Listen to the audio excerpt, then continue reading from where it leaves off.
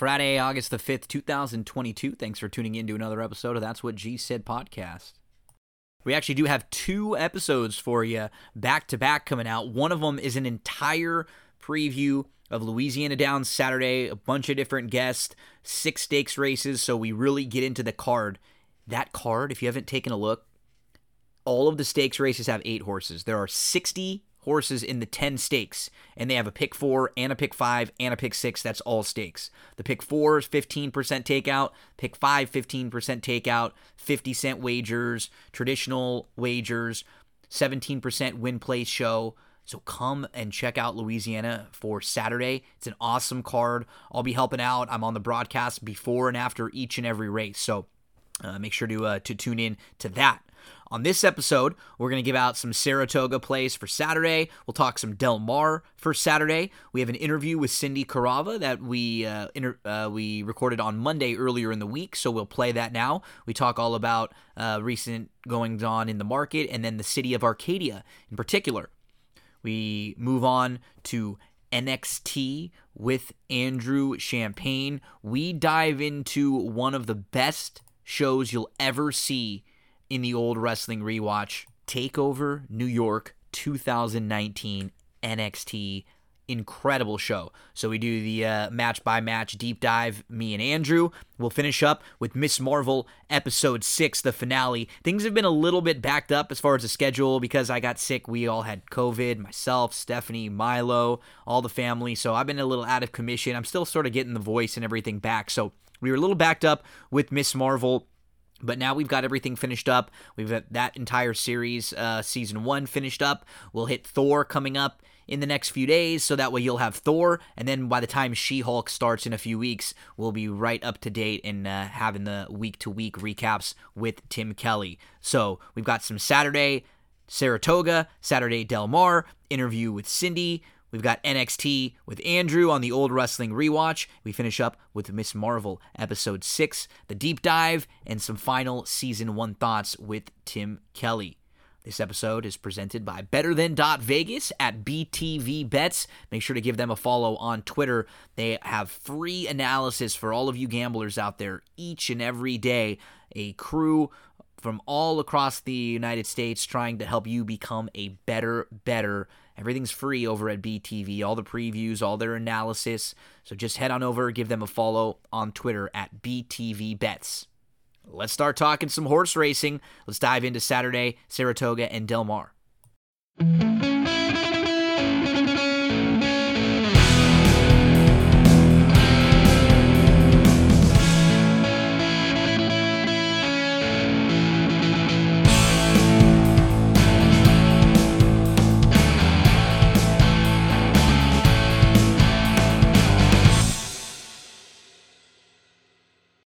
Horse racing fans, many of us have been using the DRF, the daily racing form, for years, studying the races, keeping up to date on news with all the articles. I remember looking for a copy at the local liquor store or picking one up at the local racetrack wherever I was going.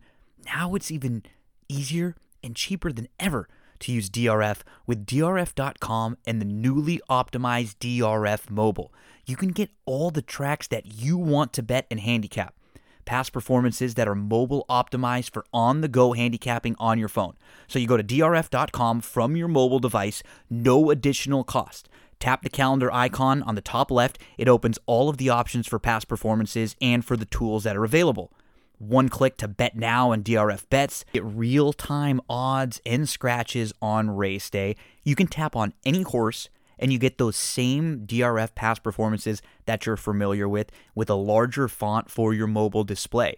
One click to Formulator for charts, for replays if you get the Formulator version, and even on the classic past performances, you get the home screen with horses, with odds, with buyers. You get a lifetime buyer speed figure graph. You can rotate your phone for the best view, and any horse that you click on, you'll see the running lines. You can easily move from horse to horse. The same data as those traditional classic DRF past performances. You get an interactive format, which is very similar to the DRF Classic version that you're used to on the desktop. Every card includes live data updated instantly with those scratches, and so you get the accessibility from desktop to phone, cross-device functionality. You can take your notes and save them from one device to the next, and then access your account on any of your devices. On-the-go handicapping and wagering, multiple formats to view. You got the overview page with recent speed figures, current day's odds, easy access to expert selections and analysis. You got the buyer speed figure graph with lifetime buyer speed figures and chart notes for every horse.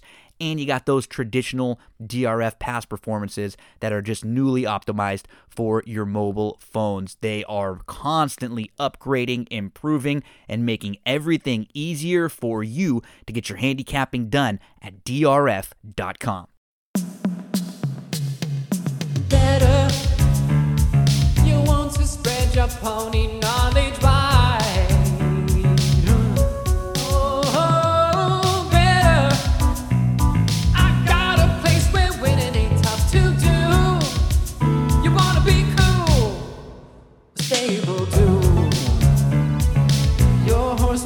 Fantasy come true, but no, Stable Duel.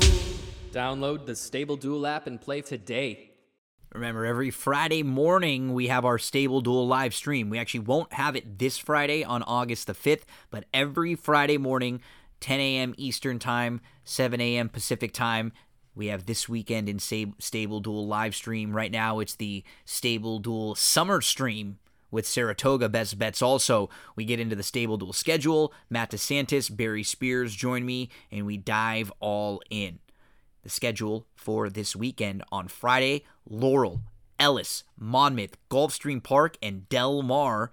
Then on Saturday, Monmouth, Gulfstream, Laurel, Ellis Park, and Del Mar.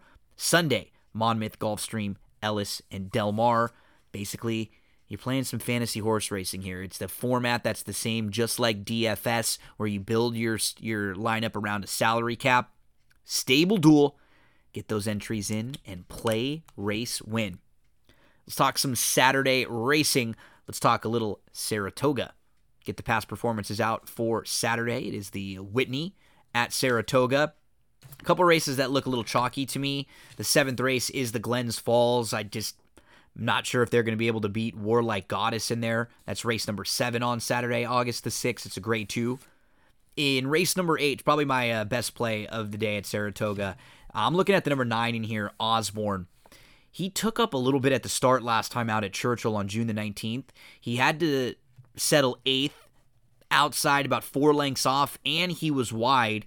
He was in the 5 path at the top of the lane, kind of bumping around and shifting, and he closed really well. He just got outfinished by Happy Jack that day. A little classier than him. Osborne fits really well in here. He does have those 4 minor awards, but I think he's a really good fit, and I'm expecting a big performance from Osborne. He's 6-1 on the morning line. If he's anything over 7-2, I'll make a win wager on Osborne. In race number 9, it's the Test. Now, Madureira could be very tough in there if she doesn't get in trouble from the rail. A sprint race going 7 from the rail with other speed can always be a little tricky. If she gets out of the gate and she's not, getting stuck behind horses, she'll be tough. The price horse that could get a nice trip coming from off the pace is Chi-Town Lady, who's shown that she can close fine. I think she could be the beneficiary if they go a little too quick early on in there. In the Whitney, it's a good group. Got American Revolution from the inside, second in the Foster behind Olympiad last time out. Happy Saver, who is a grade 1 winner. And on the outside, you've got Life is Good.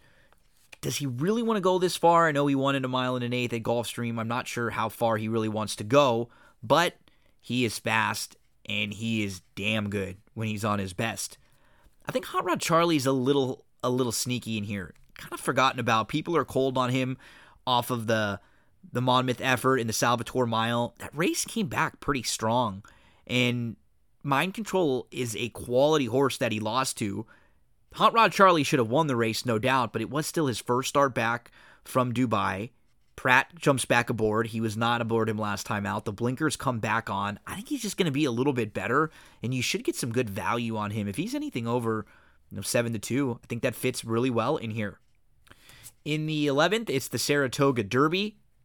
About the 10, Stone Age had a pretty tough trip last time out. He was closing with Nation's Pride. Neither one of them could get to Classic Causeway. Stone Age was saving ground inside toward the rear, and he tried to make an early move in between horses, and he just got shut off. He stayed inside. He ended up moving up nicely inside and then angled around 4 wide, was in between horses when he was closing. He just got out finished for second. They were both chasing the lone speed of Classic Causeway. Stone Age, I'm going to give him a shot in here. Johnny V jumps aboard. That is Saturday over at Saratoga, a big day with some stakes action there, and the Whitney at Saturday, Saratoga. Let's head to Saturday, Del Mar. Give you a couple best bets for Saturday. We're going to look at August 6th, Del Mar, and let's start in race number 3. They're going to go 6 furlongs on the dirt. It's a first level allowance. I thought the number 5, Scenic Masterpiece, trying the dirt for the first time is interesting. She's a 3-year-old filly. She's been on the turf 4 times sprinting. She's been pretty good in all of her starts, and she had some sneaky trouble last time out. She was immediately in traffic. She was crowded. She had to back up out of that spot. It was off of a couple months. Her dam was a multiple stakes winner on the dirt. She has 3 winning siblings, all of them with dirt victories. She's got a shot in here. Scenic Masterpiece. She's 6-1. If we can get anything around 4, I'd make a win wager there.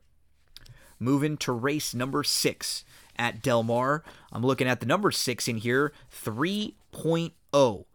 They'll be traveling 5 furlongs on the turf course here. Her 2 races on the main have been interesting. She was a good third in the debut. She closed well, and she was a little green. Then on May the 28th, she showed more speed, but she had a crowded start. There were 6 horses that lined up across the racetrack that day. She was 3 deep. She was right in the middle of all of that. And the horses who finished in front of her that day, the winner and the second place finisher, Fun to Dream, came back to win the Fleet Treat by 9 3/4 lengths. The runner-up that day, Lady Marianne, came back to win a Calbred Maiden Special Weight by 7 lengths. She'll be trying the turf for the first time now. The dam never tried the turf, but has produced 3 winning turf siblings. And at 5 furlongs, I think it's a good trip for 3.0. That's race number 6 on Saturday. 3.0 is 5-1. Anything over 7-2 will make a win wager there. Let's move to race number 9. It's the Clement L. Hirsch. She Dares the Devil, hands down the horse to beat. I do think if you're playing pick 4s, I would use 2 horses in there. She Dares the Devil, and if she gets beat, it's probably because she had Private Mission to her inside and Samurai Charm to her outside. That should set up nicely for Blue Stripe. Now, She Dares the Devil can sit off a little bit, so if those other 2 want to go set the pace, she'd probably be okay sitting third behind them. So I'll end up using the 5 and the 7. In exotics, Blue Stripe is 4-1. If she is around 4-1, I think that's a fair price to make a win wager. She kind of had a little sneaky trip where she was inside. She was forced to wait for some room. She had to back out of a spot and then angle all the way around. She lost some momentum. She lost some positioning. Blue Stripe I will use along with She Dares the Devil. In the 10th, the number 4, Tom's Surprise, is a bit interesting here. First off, the claim for Andy Mathis. If you just look at his recent turf form, it's really good. And it's very comparable for what it would take to win this race. He's actually been facing Open Company in a couple recent races. He was only beaten a length and 3/4 in the Grade 3 San Francisco on April the 30th, going a mile on the turf. His turf form recently has a win and that other effort. And he's fine on the synthetic, obviously, but I think there's a little upside with him on the grass. Tom's Surprise fits really well in the California Dream, and he's 10-1 on the morning line. We'll make sure to make a win wager if we can get anything over 6, and we'll play him in all exotics. So that's Del Mar for Saturday. Good luck at Saratoga. Good luck at Del Mar. Don't forget, Louisiana Downs has that excellent Saturday card with the 7 race cards. 6 of them are stakes races, and all of those stakes have fields of 8+ runners in them. So come on out, take a look at Louisiana Downs and their great racing on Saturday. Let's move on over to NXT. It's the old wrestling rewatch. Andrew Champagne joins for this one. We get to NXT TakeOver New York 2019.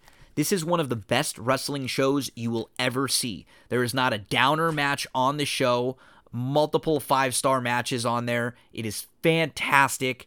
Andrew and me do the deep dive, match by match, the old wrestling rewatch, NXT TakeOver New York 2019. It's time for another installment of the old wrestling rewatch. This week it's Andrew Champagne and me, Gino Bacola, here, getting ready to talk about, no hyperbole, one of the greatest wrestling shows that you will ever see.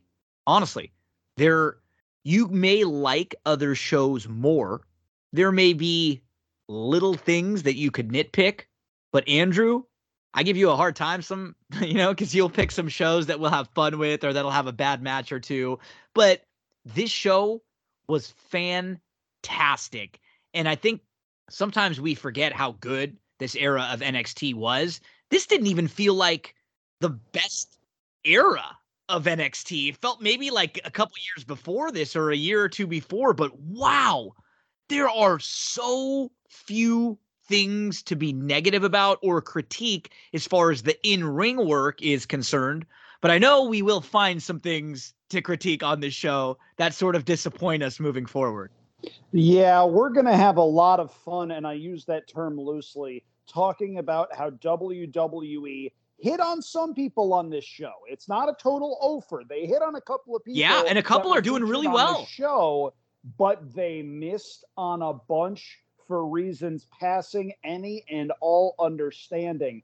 If you go back and watch this show, you come away thinking people like Aleister Black and Velveteen Dream and Pete Dunne and Johnny Gargano and Adam Cole, baby, are going to be the future of the company. Slam dunk. This is where you interject the Wade Barrett gif where he's behind a big podium with a gavel and says, "I'm afraid I've got some bad news." Having said that, my goodness, was NXT good around this time.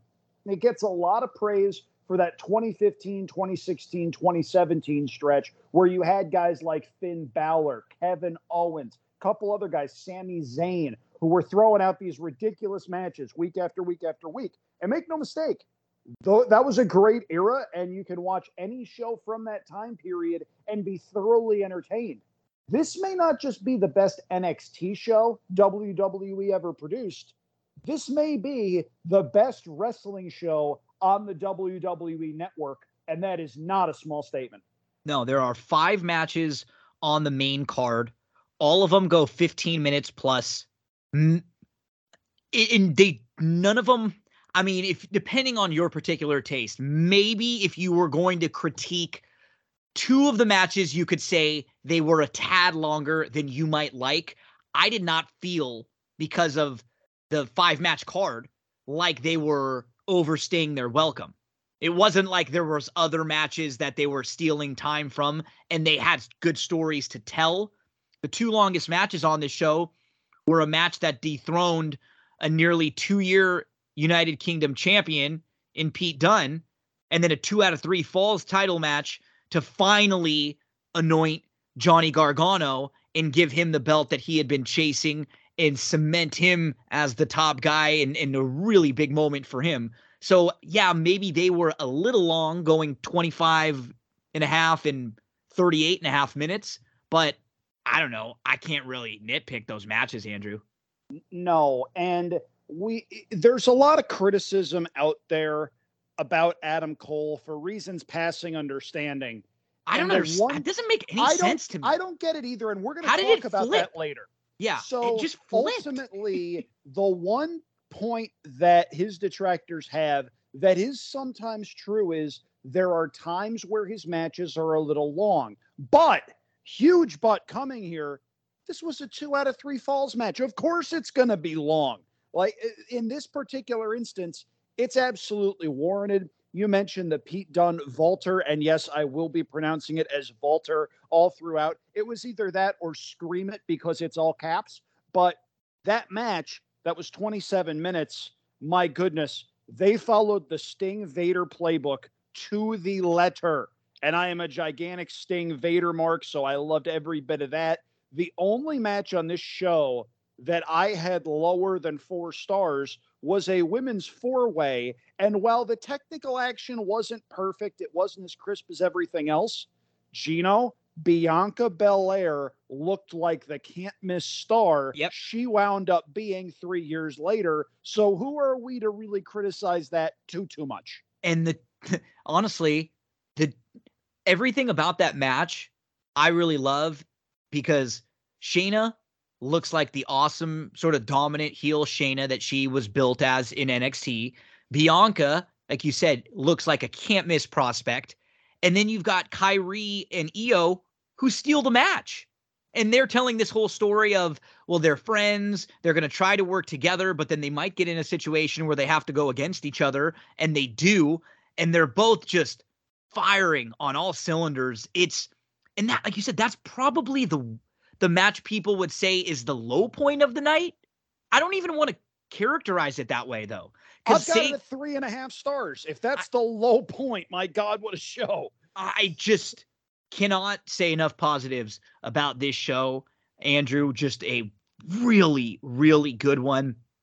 And worth mentioning, just there were 3 pre-show matches. We had the Street Profits versus Fabian Eichner and Marcel Barthel. So we actually see Eichner, who is now paired with Walter, and they are on the main roster. The Street Profits are, whether or not they've won the big one, they're on TV a lot. And they get Montez Ford is going to be a star. Yeah. And you can tell somebody either said something to him or he just took the initiative on his own. He has put on like 20 pounds of muscle. He looks huge now. If you really, I love talking about men's upper bodies, and I sound like Vince McMahon here, right? Look at the striations in the muscles, but he's really added some upper body, and you can see it. Like, he just looks more like a single star. He was very thin framed before, and he hasn't lost his athleticism in it. So they've been a team that's done some good work since moving up, but Jackson Riker, eek. Don't have to get into him all that much, because I wouldn't have anything positive to say in or out of the ring. Candice LeRae and Aaliyah. So Aaliyah, we've seen come up, do a little bit on SmackDown. She's been around for a while. They never really have kind of figured it all out with her. She's sort of changed her look quite a bit. She's gotten better, but they like her. They've kept her around for a while. Candice is obviously the wife of Johnny Gargano, so they're both not around. So at least on the pre-show, I guess about 1 out of 3 as far as the matches and how they've hit. Yeah, something like that. I mean, it's just, again, it's been 3 years. We're not talking 10, 15 No, years. And that's a great point. We're talking 3 years removed, and a lot of the guys that you could see were either can't miss or were being built up are either nowhere to be found or just haven't panned out. And look, for as much as we bash WWE, we're going to be fair about this, because there are guys they have absolutely hit on that were on this show, guys and women alike. And that's great. But my goodness, we say it a lot on this show. Wrestling is at its best when it is simple. Take one look at Aleister Black and tell me how he missed. I know. And here's going to be a lot of that as we go. And here's the thing, and I will say this, to be honest, his presentation in AEW has been solid, but he came in there, beat Cody instantly, looked like they were about to put a rocket right up the butt, like Christian would say all the time. And then they very much have cooled off on him. He's been more in a tag team, and I think he's getting to do creatively what he wants. But wow, doesn't this feel like a guy who should be a main eventer wherever he goes? And they haven't really figured it out with him all that well in AEW yet either. We were at an NXT show several years ago in Los Angeles at LA Live, in a theater they had there. It was a really cool setup. They had the ring on the stage. William Regal threatened to do a stage dive over the top rope. And there was someone there. It was an industry journalist of some repute. It might have been Sap. It might have been somebody else, who was basically saying, bet all your money that this guy will be in a WrestleMania main event within 5 or 10 years. Whoops. Man. So let's dive in to this So one. before we get started, Please do. I Yeah. noticed one thing, because I noticed these things, and it's really strange. We've talked a lot about how WWE has started making edits to things that are in their library. Yeah. Some are highly publicized, some are not. You've got to look real closely to be able to listen to this one. In the preview video that comes on right at the top, they edit War out of Mauro Ranallo explaining something about the War Raiders. It's just Raiders. It's a bad blip when you focus on it. That was probably back when they were trying to push the revamped War Raiders as the Viking experience. And if you're not familiar with that creative blunder, I urge you, go find it. It was unjustifiable even as it was happening. Andrew, I got to thank you again for this show. This was a good one. Let's get It's so into good. It's so It good. is. It really is. And I forgot about how good it was. I did, as we get into NXT TakeOver New York. We're back in April of 2019. We're at the Barclays Center, and crowd is jazzed right off the bat. We New Yorkers, we bring it. They are pumped. And I've given Percy Watson some crap as an announcer. I think there are times where he just was not very good. He was fine on this show. He didn't stand out to me as anything negative. He added, I thought, some tidbits that were at least intriguing. He sort of stood up for himself a little bit too, right? 'Cause sometimes when you're on a commentary team, if you get picked on once or twice and then you don't really fight back, then it can get ugly. You can just kind of be sitting there really quiet and have a tough time getting a word in. So yep, for sure. I thought he did well here, and Moro is obviously awesome. Nigel is awesome, excellent, but he's got some things we'll talk about. Yeah, he gets a little over the top and a little pop culture-y. Nigel's very good. I just enjoy the commentary team here. I thought they had a pretty good night overall. As we get into NXT TakeOver and we get into the first match on the card, big entrance. The video package was awesome to start. It talked all about the NXT history and the build-up for these particular matches. In the first one, with a nice entrance, come the War Raiders. Andrew, hopefully we can get them just with a little more serious tone, because they've been repackaged a little bit again. And the version that we're seeing of them now, at least the last few weeks, as the time you and I are recording this, that's a closer version to this version of them, to the best version of them, not the comedic team that's bowling and throwing axes. So for those who maybe aren't as familiar with the Viking Raiders as they've come to be known, they started out in New Japan and Ring of Honor as War Machine. What an awesome freaking name for a tag team, right? Every once in a while, Japan nails it. War Machine, the Miracle Violence connection. Really cool stuff. So they came to NXT, and they hadn't been working together as a team all that long. It was only a handful of years in New Japan and Ring of Honor. They got rebranded as the War Raiders, and it still worked. And these were two, everybody grab your drinks, big guys that can move. Hey, they still can. I mean, the best comparison that I heard were the Head Shrinkers on speed, because everything they did had so much power and urgency behind it, and there are very few lag points in any of their matches. They're intense. When they hit, it looks like they're hitting people, and it probably feels that way too. And gee, who are we going to program them with if we want somebody that's going to sell for them? How about the guy that just flips around in the air a whole bunch and hits the mat really hard? That's a great idea. Let's do that.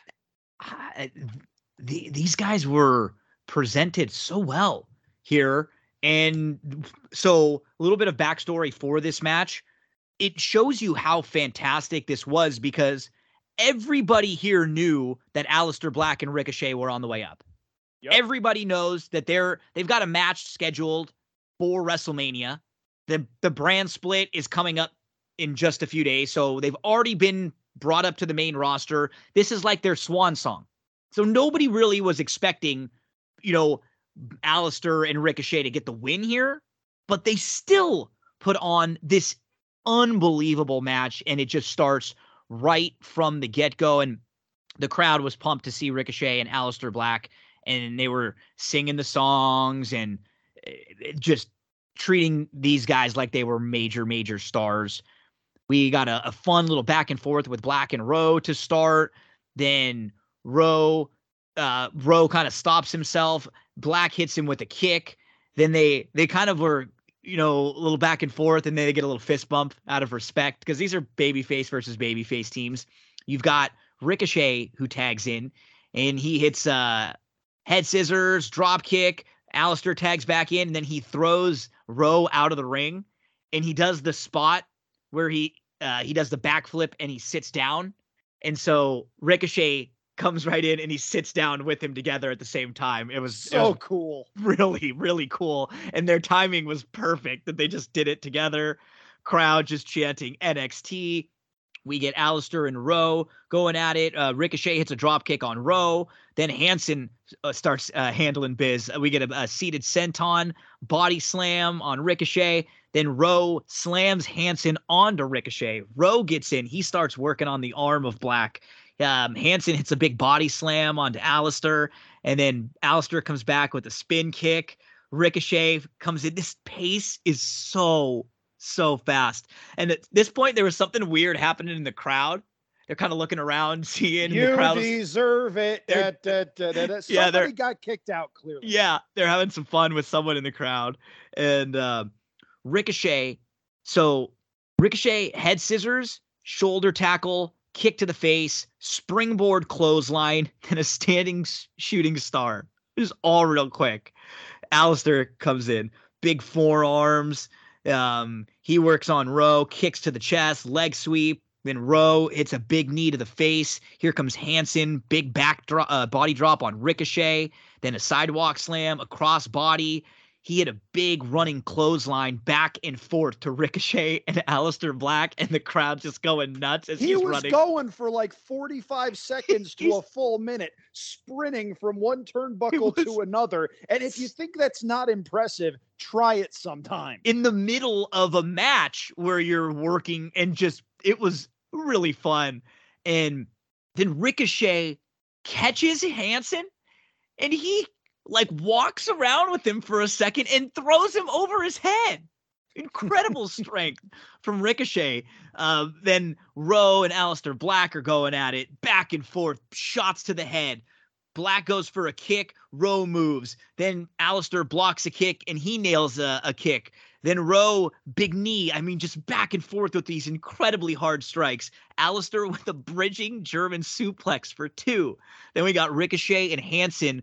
They are going at it. Ricochet with a big roundhouse. Hansen maneuvers out of the way. And then he hits a handspring back elbow for 2. Then he goes up to the top. Ricochet knocks him off. Rowe comes in and nails Ricochet with the knee against the turnbuckle. And then Hansen hits this backsplash. And then a springboard clothesline off the middle ropes. He's flying around like he's a cruiserweight here. Another 2 count. And the only reason why this gets broken up, Andrew, is because Aleister Black comes flying in off the top rope with a double stomp to break up the pin. Now, I understand, and I want you to pause right here for a second, just for pacing. I needed a breath. If it sounds like there's a lot going on, that's by design. There were times where I thought this match might have been a hair on the overwhelming side, but at the same time, you're looking at these guys, and it's not so much like it's a sensory overload thing, but you're wondering, A, how the heck are these guys doing all of this? B, the timing that it takes to be in the perfect position at all times for all of these spots. And we haven't even come up to my favorite one, which is going to be coming up in just a couple of minutes. And it invokes my 4 favorite words in professional wrestling: space flying tiger drop. Yes.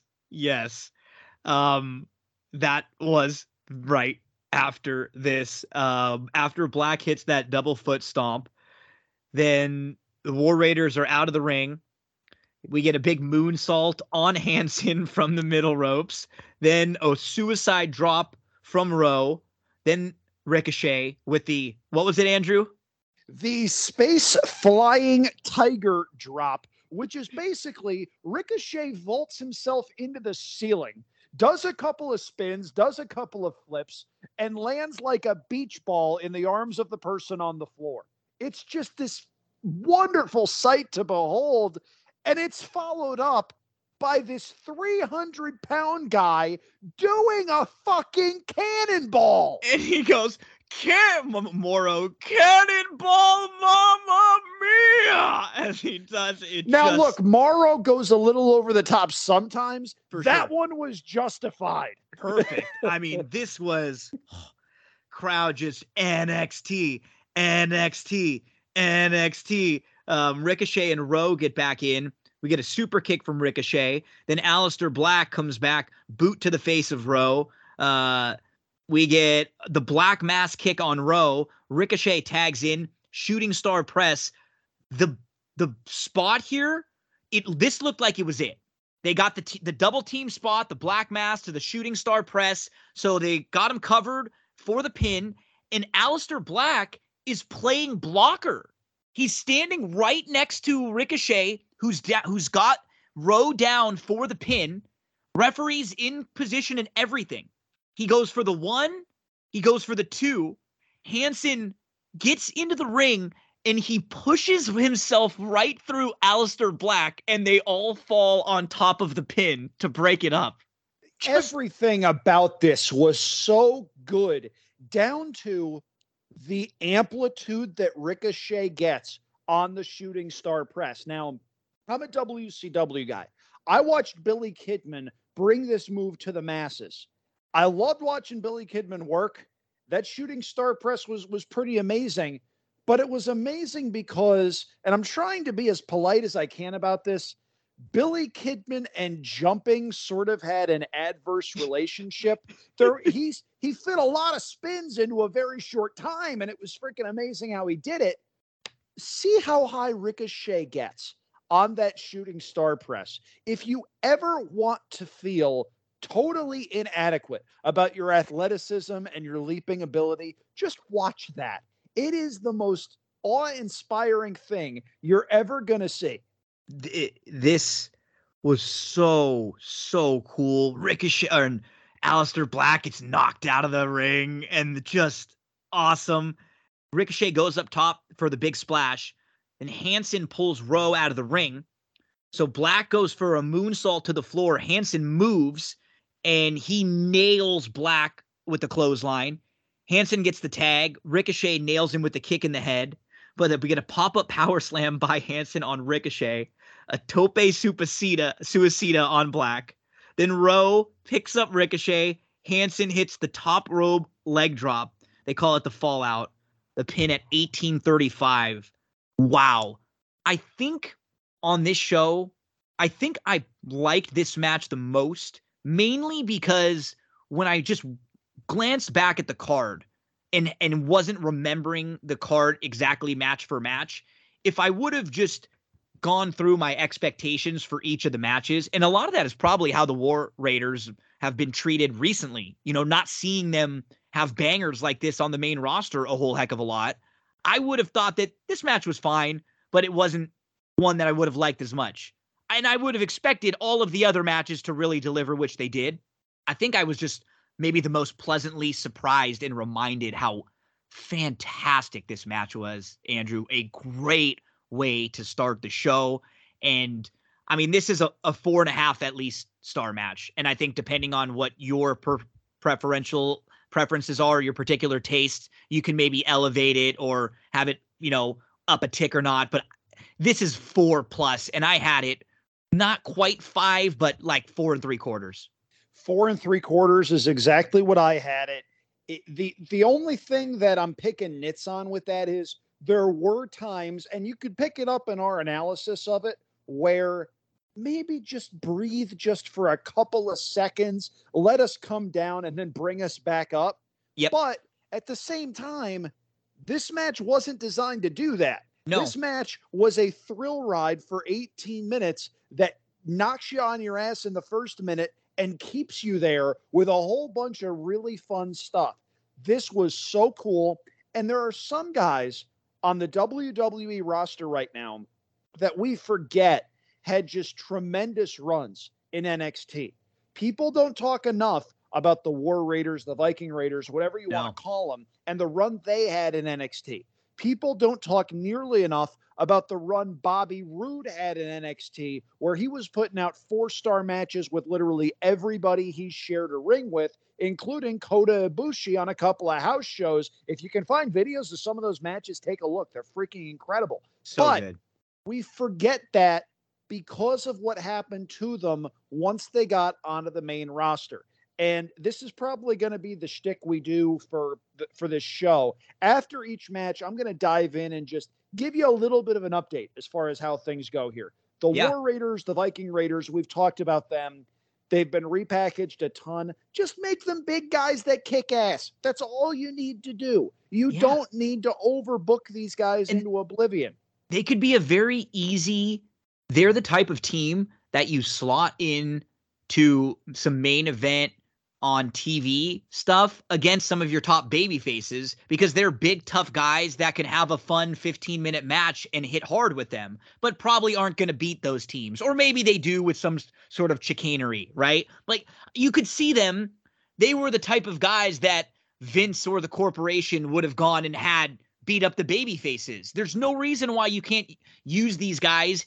Even if they're not going to be always wrestling for the tag titles, they can absolutely have a place on your roster, and it's better than what we've seen from them. Now, Gino, one word for these guys: demolition. Yeah, just do absolutely. that. You literally did this 30 years ago with guys that were smaller and nowhere near as imposing, wearing S&M gear on their way to the ring, and the only thing they had going for them was that great Rick Derringer song, that da da da da da da da. You have guys that can do that. Let them do it. And I'm not even always against when WWE goes in a comedy route with some teams or people or characters for a while, because it's in a weird way, it's a positive when they even try doing that with you, because it's like they want to see what you can do. And if you can show that you can do a lot, sometimes it's good. Other times you get stuck tracing the 24/7 title around. It really depends. Even with some of those 24/7 guys, most notably R-Truth is going to go into the WWE Hall of Fame for his comedy career. Stuff. There is nothing wrong with being a comedy guy, having a stable paycheck, and being able to do that. But my God, if you had told anybody who had watched this match or the War Games match that the War Raiders were involved in, I believe it was them, Ricochet, and Pete Dunne against the Undisputed Era. Tell me those guys are comedy match guys 3 years later, and I look at you like you have 6 heads. Now, we've talked about Aleister Black. They called him up. He floundered. They brought him back for a week. He cut this fantastic promo on Big E, and then he was gone. It was like, what? Yeah. It was so weird. He's finding his footing in AEW with the House of Black, and they've been able to do a lot of really cool stuff. It's not main event type stuff, but they've had some kick-ass matches. And if that elevates the guys that he's with, the Brody Kings and the Buddy Matthews, who's actually the #1 contender right now. He just won that.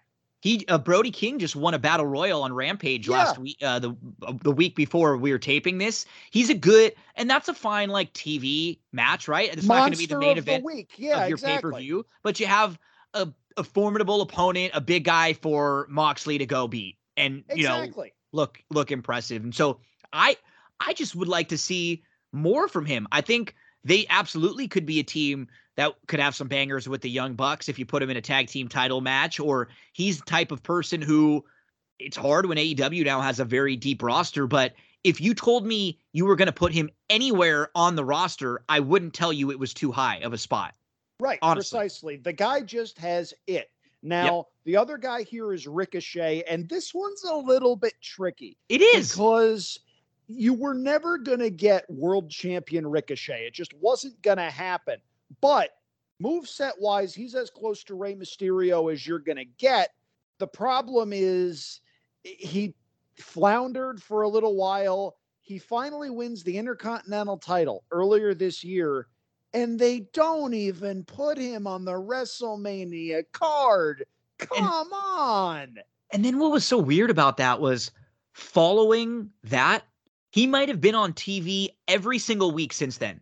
It's literally just, it's weird. It's weird booking, because I'm glad he's one of those guys where, like you're saying, we're not going to get a main event Ricochet most likely, at least right now, with this current, iteration of who's in charge in WWE. But there is always a place for a very good worker that does the type of things that Ricochet does. And when I say very good, that's the biggest understatement in the world. He is one of the most unique, incredible athletes in the ring currently in the entire world of wrestling, period. Yep, anyone, that's for sure. Anywhere. He can at least be on your show all the time. Him and Mustafa Ali, those guys, if you're going to have them losing matches, at least have them being the guys in the matches, getting you good matches on your TV for 10 or 15 minutes. So I'll give a little bit of credit, because at least we've seen Ricochet. I mean, there were time periods where we didn't see him for months at a time on TV. Right. Now, the thing that helped him, and this matters right now, a couple of years ago, when Paul Heyman had the pen, there were 3 guys that he pushed further than anybody probably wanted him to. Those 3 were Ricochet, Mustafa Ali, and Aleister Black. Yep. Black is obviously gone now, but there are rumors that Heyman might be up for a leadership position on the ever-changing creative team. If that happens, you'll know by the way they treat Ricochet. And I think maybe the way he's being treated now, given the exposure he's been given, maybe that's a clue. He lost his IC title recently to Walter, now Gunther, but it doesn't bother me that he did, because like Andrew mentioned, they weren't doing much with him with that title. And also, the artist formerly known as Walter is a freak, and I will never say anything bad about him. No. Because otherwise he will come to my apartment and he will shot my chest raw. So if they're going to want to push him and get behind him, fine with that. Ricochet's got to get a little bit better on the mic. I think there's been improvement there. And you can tell that he is someone who, while he's loves wrestling, he loves the WWE. He wants to be a big star. I think he wants to really make it in the WWE. He's tried and done everything they've asked of him. And it's funny, while it's never really felt like he's had this fantastic run, when you sort of start to go through his credentials, they're really not bad. You start diving in. He challenged at Mania for the tag team championships. He was in the Money in the Bank match a couple times. He won the U.S. title beating Samoa Joe. So he's been the U.S. champ and he's been the IC champ. And also, really quick, one of my favorite moments with him, he was the other guy in the ring when Drew McIntyre eliminated Brock Lesnar at the 2020 Royal Rumble. And that was about the time where Paul Heyman had the book, because he was also pushing a young woman by the name of Liv Morgan, who has finally just won her first title. And I got to tell you, WWE promos don't do a heck of a lot for me these days. A lot of them seem cookie cutter and like someone else wrote them, because most of the time that's what happens. She seems organic. She's really easy to root for. And she might not be the 6-star machine that dirt sheets want a champion to be, but she has gotten so much better. She tries, she cares about what she's doing. And I needed to throw that out there, because I'm glad you did. Seeing her get pushed is really, really cool. I loved it. I thought it was a good weekend for them, in that the show wasn't without flaws top to bottom, but Liv Morgan is now a star. Now, we'll revisit this in a month. If she loses immediately, I don't know how much that's going to do for her. But if we give her the opportunity to get a couple nice wins along the way, she doesn't have to have a year-long title run. But if you have her win a couple matches and she holds this thing for a few months, and then she really feels like she's elevated now in just slightly, which she has been lately, I think that's great for her. And yeah, Ricochet, let's see if we can get just consistent Ricochet. He was in the title match against Brock. He got squashed, but that was at Crown Jewel. He was also on Team Hulk Hogan at Crown Jewel. So he's had some moments. You know, he's been in the Money in the Bank multiple times. He was in the King of the Ring tournament. I mean, Ice, like we said. So just let's get one definitive run. I think for him mainly, it's, can we think of one real feud that he's had? I can't. That's the problem, right? He can have the greatest matches in the world or really good matches that they'll let him have, but nothing has ever seemed really personal or something that could kind of take it to the next level. So hopefully we can see, because yeah, in this 3 of the 4 of these guys are at least on the main roster still, but it doesn't feel like any of them have really been at a home run. Or honestly, we don't need a home run, Andrew, but just sort of comparable to how they felt on NXT. And that's the problem. And look, NXT is supposed to be developmental. And if you're comparing this era of NXT to current NXT, which is NXT 2.0, you're going to be disappointed by the current product. It's not the same. It's not the same objective. When they got TV time, it changed the product. Now, that might have been the smart financial thing to do. And WWE is making more money now than they ever have before. So I don't want to say, oh, it was a mistake doing this, and because the shareholders certainly do not see it that way. And if money is the scoreboard, they're beating me. They're beating me over the head with the stacks of cash they have from the WWE product. Having said that, as a wrestling fan, it's disheartening to see the way some people that got airtime on this show have been used. Yep. And that leads us to the people we saw in the crowd between match number 1 and match number 2. Gino, this one's gonna hurt. Yep. We got a commercial for WrestleMania, Triple H versus Batista. That's the WrestleMania that just ended like 15 minutes ago. Right? Someone should call Darren and see what traffic is like coming out of MetLife Stadium. And then Johnny Gargano backstage warming up for the big title match. He's in the main event. Then in the crowd, NXT UK superstars Toni Storm and Piper Niven.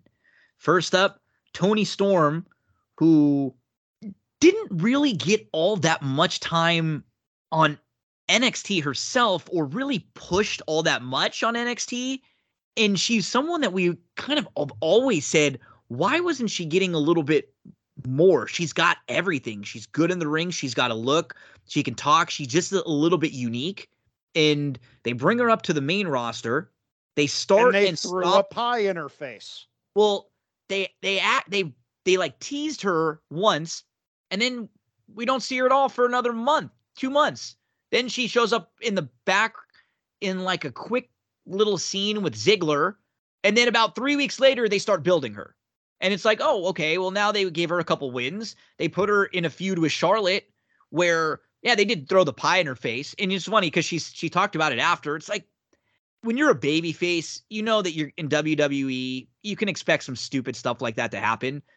That really wasn't what bothered her in some of the interviews and stuff that I've heard from her after. She just didn't seem like they really cared about her, honestly. She just honestly thought she was a piece that they were going to give up a small little, run to and then back down, and never felt like she was, really making it. And I'm happy for her that she got out of there. She's done some good work so far in AEW. I was a little surprised as of the recording of this. I actually thought they were going to have her beat Thunder Rosa, Andrew, when she faced Thunder for the title. And looks like that might be a feud that they continue on with. But it's as long as they can find room for Toni on TV, I think she'll be okay. But AEW does have a little bit of an issue where they've kind of got Jade, who's a big star. They've got Thunder, who haven't really been giving as much time as Jade. And then a lot of their other stuff isn't really on TV. So you sort of hope there's some room for Tony, because it's like with some of these women in AEW, this happens in WWE too. You get a shot at the title, you don't win, then where do you go? Do you have to go all the way back down to the bottom of the line, which is sometimes off TV? The AEW women's division is in a very, very, very strange spot. And I do not want to say it is a bad spot, because you can tell they have pieces they like and they're trying around them. I'm going to make a comparison right now. Jade Cargill is the female Lex Luger. She has every aspect of the look, the presentation down pat. She is a star, and you know it when you see it. She just needs to learn how to work. Now, we take a look at Thunder Rosa. Weird booking with her. There's rumblings coming from backstage that maybe she's not the easiest person to work with, or has become that way because of the way that she has been booked. And I'm not one to comment on that sort of stuff. One would think if it was anything serious, they would have taken the belt off of her at Forbidden Door. And they've got a couple other pieces that are very useful. Ruby Soho has been pushed a little bit above her station. She is the perfect veteran gatekeeper type, but she's had to be one of the top baby faces just because there's not a lot of babyface depth on that women's roster. And it kind of hurt her when she came in and didn't really win anything much of anything too. So and they've had a problem with booking female baby faces in AEW for a while. They booked Riho very, very strong, but honestly, I never got it with her. I agree. She takes a beating really, really well, and there's a place for that, but like, I like Hikaru Shida, but she's in and out. She's doing other stuff with Japan. They did bring in the artist formerly known as Ember Moon. They're pushing Chris Statlander, which I like a lot. I think she's got real potential to be the kind of badass face that is a lot of fun to watch moving forward. There's a place for Toni Storm somewhere in there. At a minimum, I honestly thought, and it doesn't appear like they're going this way given what happened at Blood and Guts, but I thought it made all the sense in the world to put her in a feud with Ty Conti, and then at some point you crack open the Forbidden Door just a little bit, and you get Toni Storm and her. Are they married? Are they engaged? I know she is with Juice Robinson. Yep. You get those two against Sammy and Ty in a mixed match. I like that. That has the potential to be a lot of fun. Andrew, right? Nice. Where's my territory? Damn it! There you go. I like that. I like that. Well done. Good stuff there. I could see that. And there's a place for her there. It's just the landscape is a little bit strange, and you get people that were very prominent in the women's scene that don't get a lot of TV time. I mean, Anna Jay has 20 matches under her belt. Penelope Ford has a fantastic look and gets no TV time at all. It's strange the way that it shook out for a lot of different reasons. I think the answer to a lot of their problems is getting a Brinks truck backed up in her driveway right now as she looks at contract offers for another season of The Mandalorian. But we'll see how that goes. I know WWE is trying very hard to smooth things over because, seriously, if you let Sasha Banks walk, you're a moron.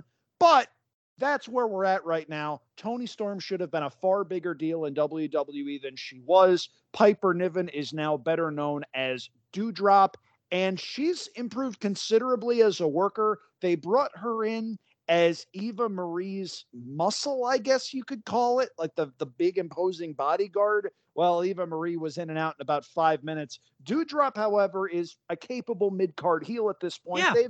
They've done better than I thought they would do with her. I agree. And I just wish she's got a place on the roster, right? Yeah. She's got a unique look. She's got size. You can always use someone in the women's division who's, got to play the big heel. Right? That's what, you need that role to be played all the time. And she's improved as a worker. The name was so awful. If we just got back to Piper Niven, that's a cool name. It's a good name. Right. Viper Piper Niven. There you go. It's good. And we're going to get to another very good match. We got the video package to set up the North American Championship match, Velveteen Dream and Matt Riddle. We get the bro entrance as Morrow compares Matt Riddle to Zion Williamson, Thought that was kind of funny. We haven't seen Zion play all that much, but he still got a big contract extension. He looks pretty darn good at the other day. buffet table. Yeah, he definitely does. And Velveteen Dream with the big entrance, like a Statue of Liberty with purple all over the place, carried in on a throne. Before we go forward, we should probably at least pay attention to the elephant in the room here. Oh, yeah. We don't know what happened with Velveteen Dream. No. There is a lot out there that we're not going to know for a very long time.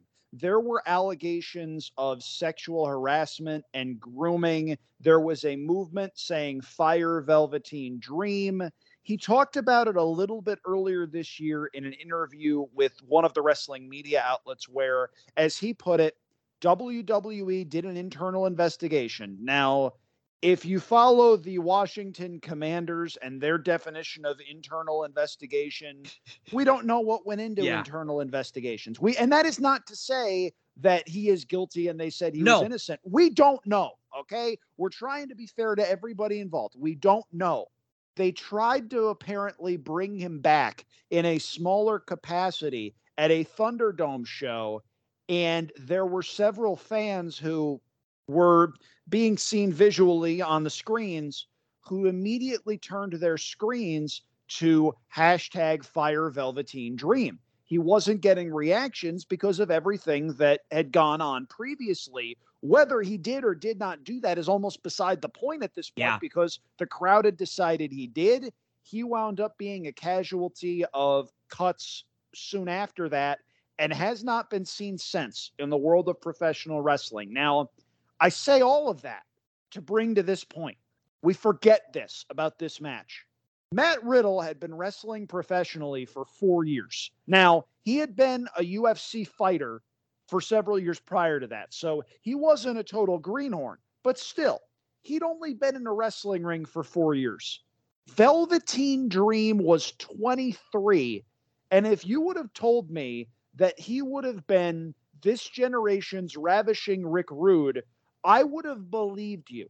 Yep. This guy had a lot of things down pat that some very good wrestlers never learn. And this match was damn good. Just natural stuff.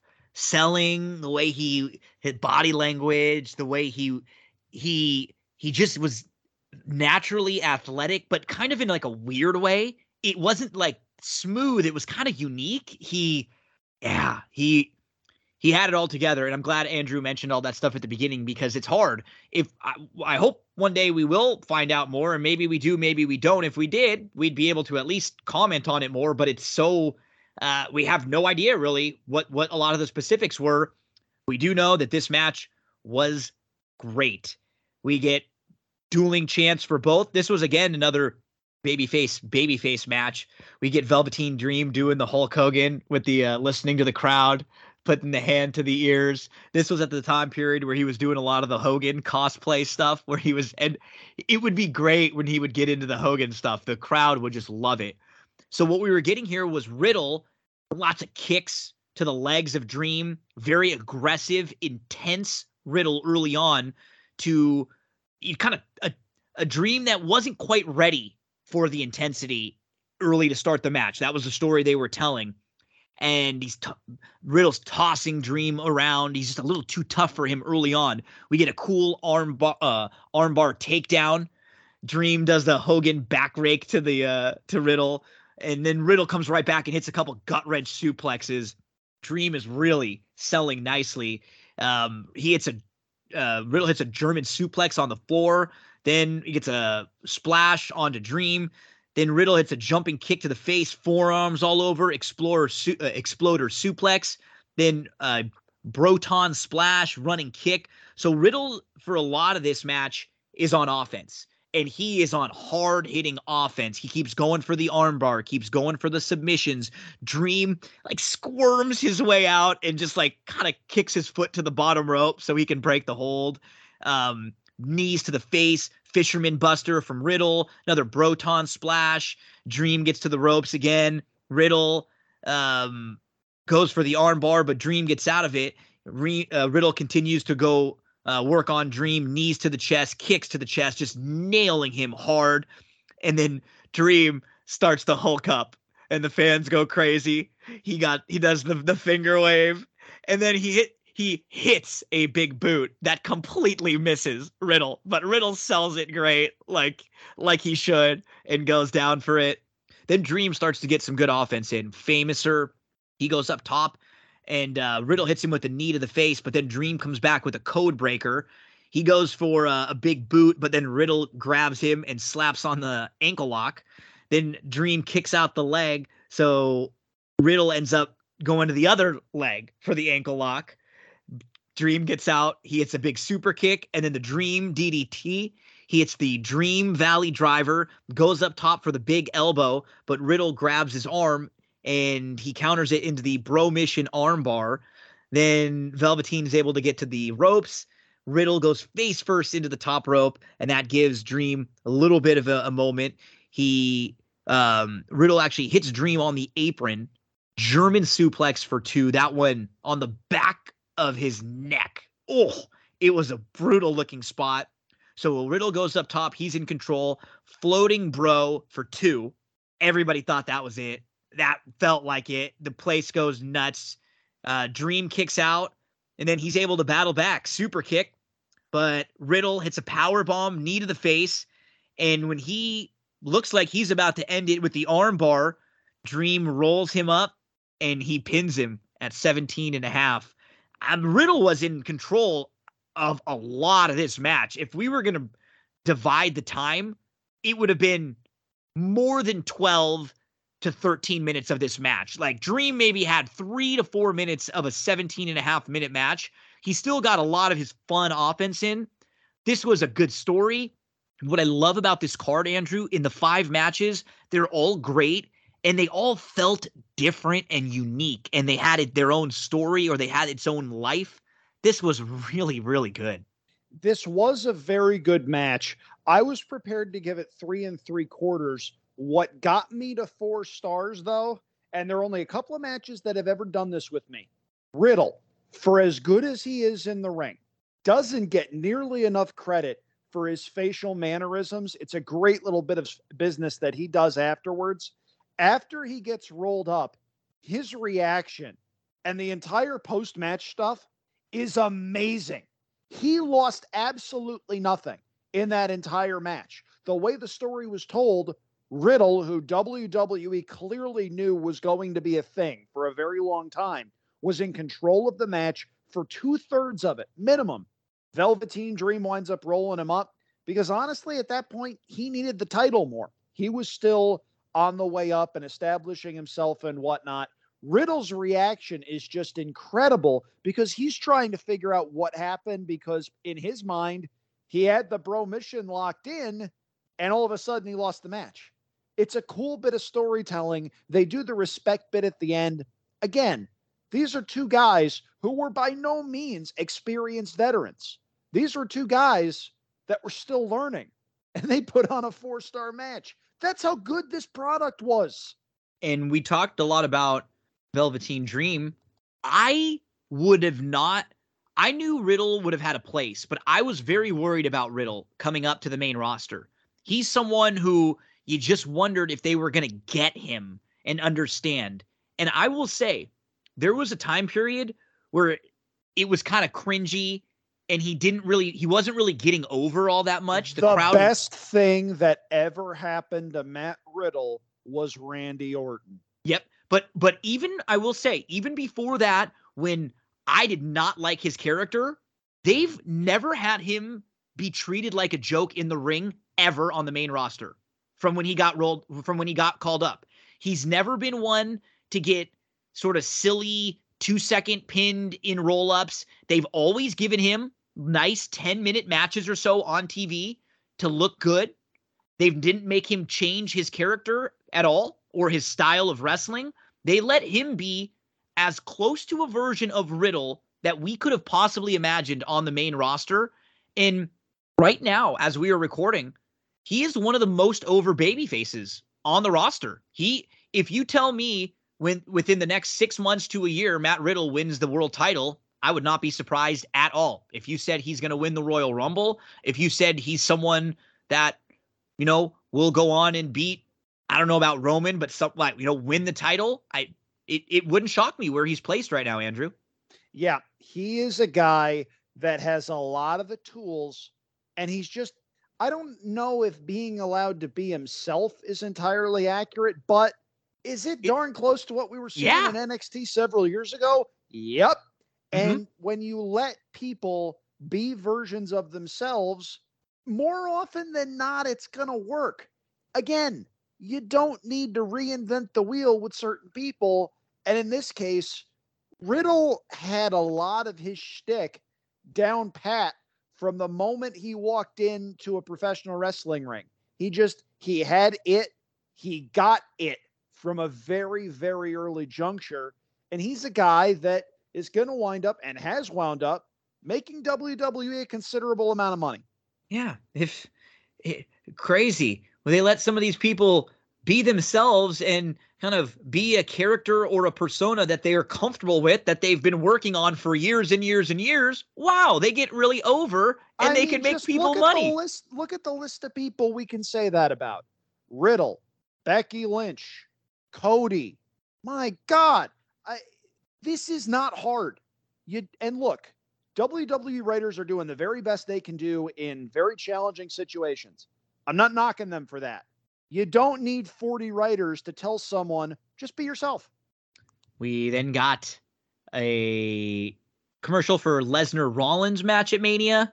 And Adam Cole was in the locker room with the Undisputed Era, Kyle O'Reilly, Roderick Strong, and Bobby Fish. He was getting ready for the title match. Adam Cole's in the main event. One of those things is not like the other. One of those things just doesn't belong. Poor Roderick Strong stuck in NXT as the guy that is sort of a square peg in a round hole, while the other three guys are headlining shows for AEW. And there was a thing a couple months ago where he apparently was looking for his release because he's not stupid, but he had just re-signed a contract last year. Now, last year, he was heading a stable called the Diamond Mine that had some real prospects in it. There was a gentleman by the name of Malcolm Bivens, a.k.a. Stokely Hathaway, that was in the picture too. And then WWE cut them all. They have done Roderick Strong no favors. I know.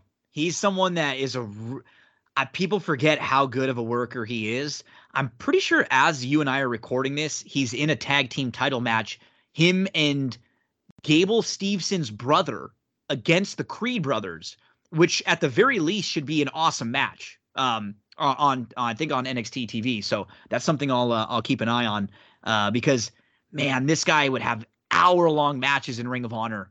Stuff with Jay Lethal and just some Pro Wrestling Guerrilla too. He had a match with Drew Galloway, better known as Drew McIntyre, at a show I was at back in 2016. And just the guy was such a smarmy heel that everybody wanted to punch in the face, but that backed it up in the ring. Again, simple character. We got a look at Kushida. He signed with WWE, so we saw the video of him signing Triple H, William Regal. Bummer. We don't see either of them a whole lot too often anymore. William Regal in AEW. Kushida, who is now back in New Japan just recently.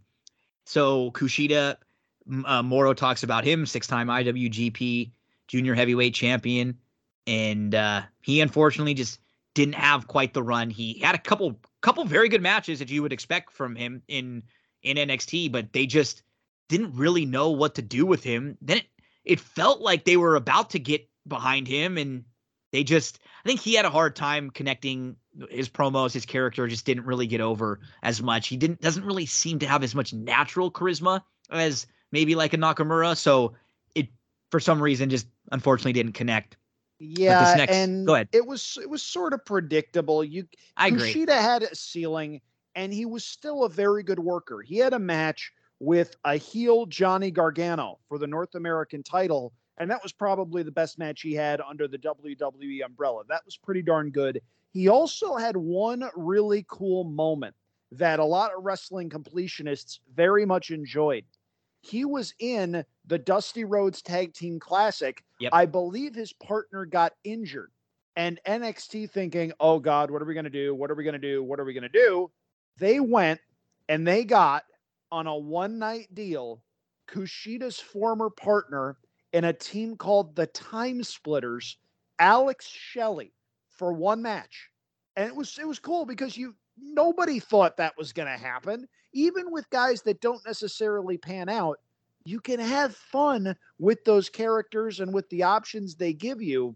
It's just a shame that he hit his ceiling and probably did so pretty early. I don't know if he was ever going to be a main roster guy. The promo work wasn't necessarily there, and also he came around at sort of a weird time for NXT because when AEW came around, stages, when AEW came around, NXT turned into something different. It went from 1 hour to 2, and I'm not saying it was bad. It was different. And I don't think that was the atmosphere that maybe he expected when he signed on. Well, and then I think since then, WWE has done a smart thing and said, hey, look, they're going to fill the void that we were filling with this version of NXT. We're not really trying to make this a third brand anymore. I think the pandemic may have hurt that a little bit too for them because they weren't touring. They weren't really able to make as much money with shows. AEW comes along and the same it scratches a lot of the same itches that NXT would for the fans of that kind of in-ring work. And so WWE sort of said, hey, you know what? We're not going to try to do the same exact thing they're doing. Let's just go back and groom people for the way that we want to do it on the main roster. And I think that's a smart business model. It's just a bummer that we don't have this version of NXT anymore. We do get a lot of these same types of things in AEW, but I don't know. When WWE can do something well, and I will count NXT in as WWE because you still get the same type of production and promotion and sort of like major league, a major league organization that has all these years of experience putting on a big show. When something is big and done at the top level in WWE, it just can have a way of feeling a little bit bigger than anything else because of the reach they have. Yeah, and that's why it's so disappointing when they get stuff wrong. Yep. Because when they get stuff right, nobody can match them. Night one of WrestleMania this year gave me goosebumps. For the first time in years, I was openly proud to be a professional wrestling fan because of how good that show was. Let that sink in. Yeah. But then you get situations like what the former Ember Moon outlined, where after years of Triple H revamping the NXT women's division, he goes away to deal with his health problems. John Laurinaitis comes in, and in the words of Athena, starts telling everyone to look like Mandy Rose. Yeah. You can't be bragging about a women's revolution while also actively setting your product back. And that's nothing against Mandy Rose, and it wasn't anything against Mandy Rose, but it goes back to a time period where the product was less than what it is now. And ultimately, that's the reason why, while NXT 2.0 has a lot of good points and they're developing a lot of people that are going to be names in the coming years, if you try to compare this version of NXT to the version we're talking about now, you're going to be very disappointed, especially because you're not going to get stuff like the next match we're going to talk about. No, this was awesome. And again, just different than the matches that we saw. It was hard hitting, but in a totally different way than the Dream Riddle match.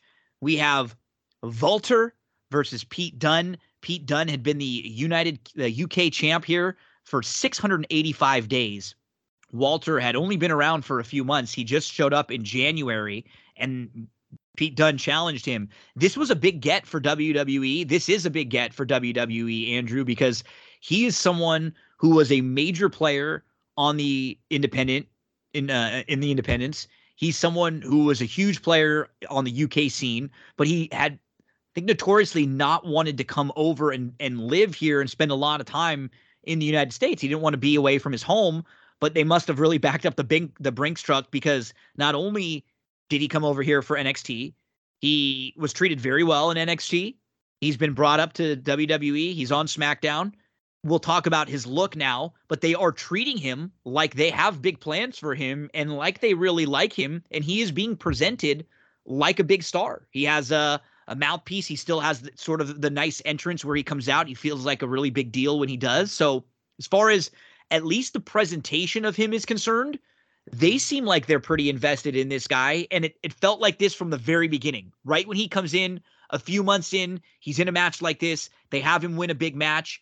And so Pete Dunne may not be on the same trajectory, Butch, but Walter's in at least a decent spot. He's the Intercontinental Champion on SmackDown right now. If you have not seen Walter's NXT UK debut, do yourself a favor. Pause this podcast. I won't hold it against you. Pause this podcast. Go look it up.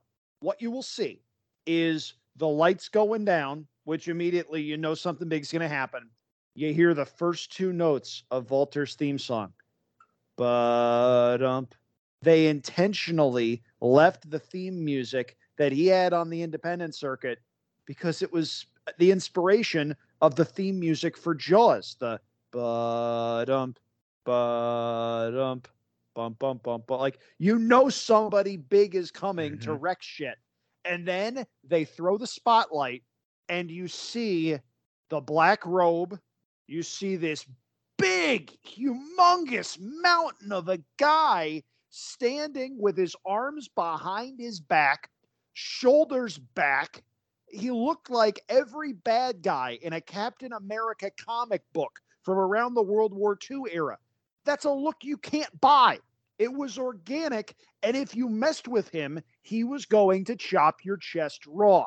There is no subtlety with Walter, and that's why it worked. Now, we should make people aware of this here, Gino, because I am in full, we need to be transparent about all of these.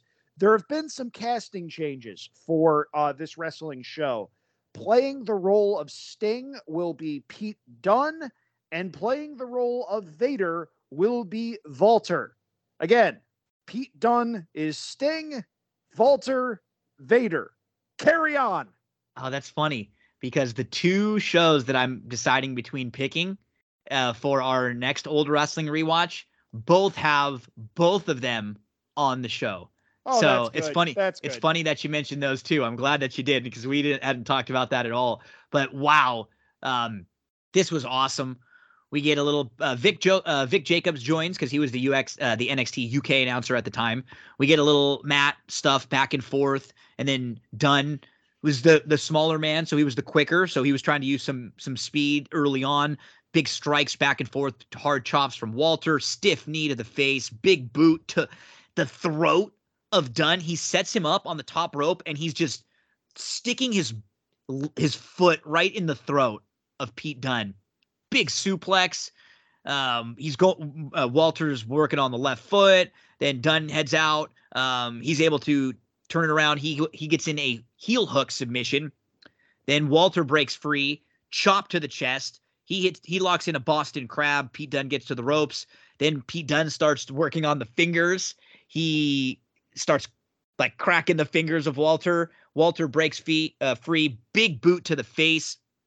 Pete Dunne here, he comes with punches, enziguri kick, Dunne moonsault on Walter on the floor. This is awesome too. I mean, just so many cool notes of like wows and little notes I have because it's so hard hitting. Walter goes for a suplex. Pete Dunne grabs his fingers and hits a sit-out powerbomb on a 300-pounder. And Pete Dunne, by the way, is not a large human being. No. Walter rolls out to the floor. Pete Dunne goes up top, double foot stomp on Walter. Then Walter hits a drop kick. Walter with a big German suplex, powerbomb into a cover for two. Big chops to the chest. Then big chop followed by a stomp from Dunne. So loud when they're nailing each other. More hard slaps from Pete. Then chops from Walter.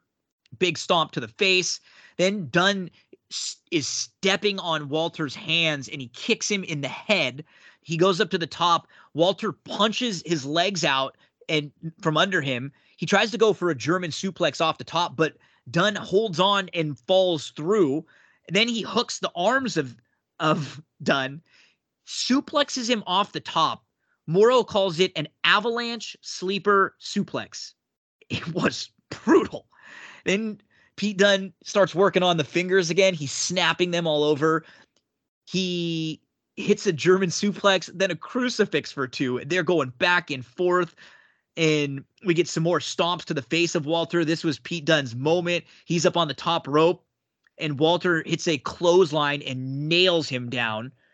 Dunne catches his arm, and he tries to again break the fingers, but Walter gets free. And then we get Walter with a big clothesline. This is towards the end here as Pete, he hits his bitter end, and that's nailed everybody. Pete Dunne's finisher was one of the more protected finishers at this time, and Walter kicks out. Walter gets up, nails a kick to the face. He goes up to the top rope, and Pete goes up, and he's trying to work on the fingers. Walter actually battles out of what is looking like a triangle choke that Pete's trying to put on. He hits a power bomb from the top rope, just flings Pete across the ring, and then he gets up to the top rope and hits a huge splash to win the UK title. This thing went over 25 minutes, like 25 and a half. It was great, Andrew. It really did not feel that long either. It did not drag. No. Make no mistake, Walter is not a fast individual, but there is a sense of urgency and meaning in everything he does. When he calls himself the ring general, that's not hyperbole. This guy has a sense of ring psychology that is almost unmatched. There is a quote that Mauro Ranallo has here that I thought was his best line of the night. Early in the match, when they're trying to sell this to people that maybe weren't regular watchers of NXT UK, I can tell you I wasn't. I knew who Walter was. I knew who Pete Dunne was. But Mauro Ranallo says Walter hits with the force of a natural catastrophe. Yep. That's the gimmick.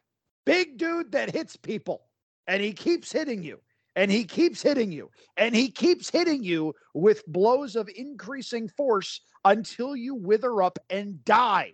Real simple. This match was different for a lot of people, and maybe not necessarily what they're expecting. If you hear the words British strong style, this was it.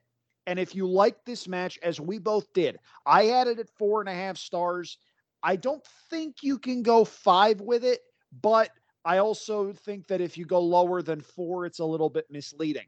But if you liked this match, there is a match from, I believe it was the takeover they did in December 2020 with Finn Balor and Pete Dunne that is just as good, maybe better. Go seek that out. That is British strong style to the letter. Pete Dunne is a tremendous worker who deserves far, far, far, far, far more than he is getting. Maybe he always did have a ceiling because, look, if we're being charitable about it, he's 5'10", about 185. Yeah. I understand that he was never going to be and he's not much of a talker guy either. That's the problem. But he more than held up his end of the bargain with one of my favorite tag teams / one of the biggest catastrophes and casualties of the pandemic, the Broserweights with Matt Riddle. But look at those promos. Those promos were fantastic, but he deserves so much better than he's getting. Walter is being put in a very high position now. I just don't understand why they had to change the name. And I understand it's a matter of taste and whatnot. I liked him better when he was the big fat guy hitting people than he is as the really slim, really lean guy. I just preferred this look. And for whatever that's worth, the new look Gunther doesn't strike me as imposing as the old look Walter did. But you know what? He's getting paid handsomely. He's getting pushed. Good for him. Yeah, he's on national TV on, that's getting to wrestle and being treated like a star. So I agree with you. He didn't seem like someone who needed many tweaks. He seemed like the package was fine, but they're going to want to WWE-ify it a little bit. And if that's all that it is, making him cut a few pounds and tweaking some of the visuals, I'm okay with it. Because for the most part, he still gets to be pretty close to Walter from what we saw here. So as long as I get that to a point, but WWE has had a lot of success and made a lot of money with guys that didn't look like $1 million. Try to imagine having to tell Mick Foley he had to change his look. I mean, try to imagine telling Daniel Bryan to change his look. There's some guys that I don't think you touch, and I understand why they did that. I understand they're rewarding him handsomely for it. It's just a personal preference thing with me. Can totally understand that.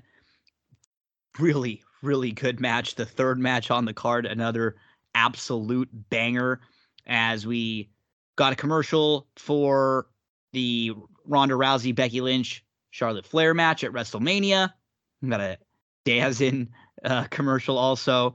And then we got a shot of Edge and Beth Phoenix sitting at ringside. You know, that Edge guy, I know he's retired. He looks like he can still go. He looks a lot younger just 3 years ago. And some of it was because he was leaving the gray in his beard and his hair when he came back on purpose. And at this point, I think he was doing some acting, so I don't think it was. Yeah. I think he was coloring it more, so it wasn't as gray. But yeah, he definitely looked quite a bit younger than just 3 years ago. Cool to see Edge and Beth.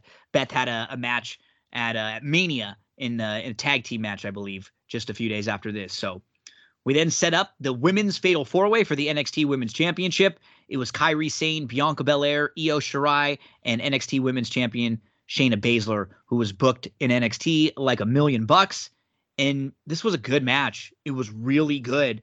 If you want to compare this to the rest of the show, okay, maybe it wasn't as fantastic as some of the others, but there was not much wrong with this match. It really, really wasn't. And if you're someone who doesn't like the multi-matches as much, that I can understand.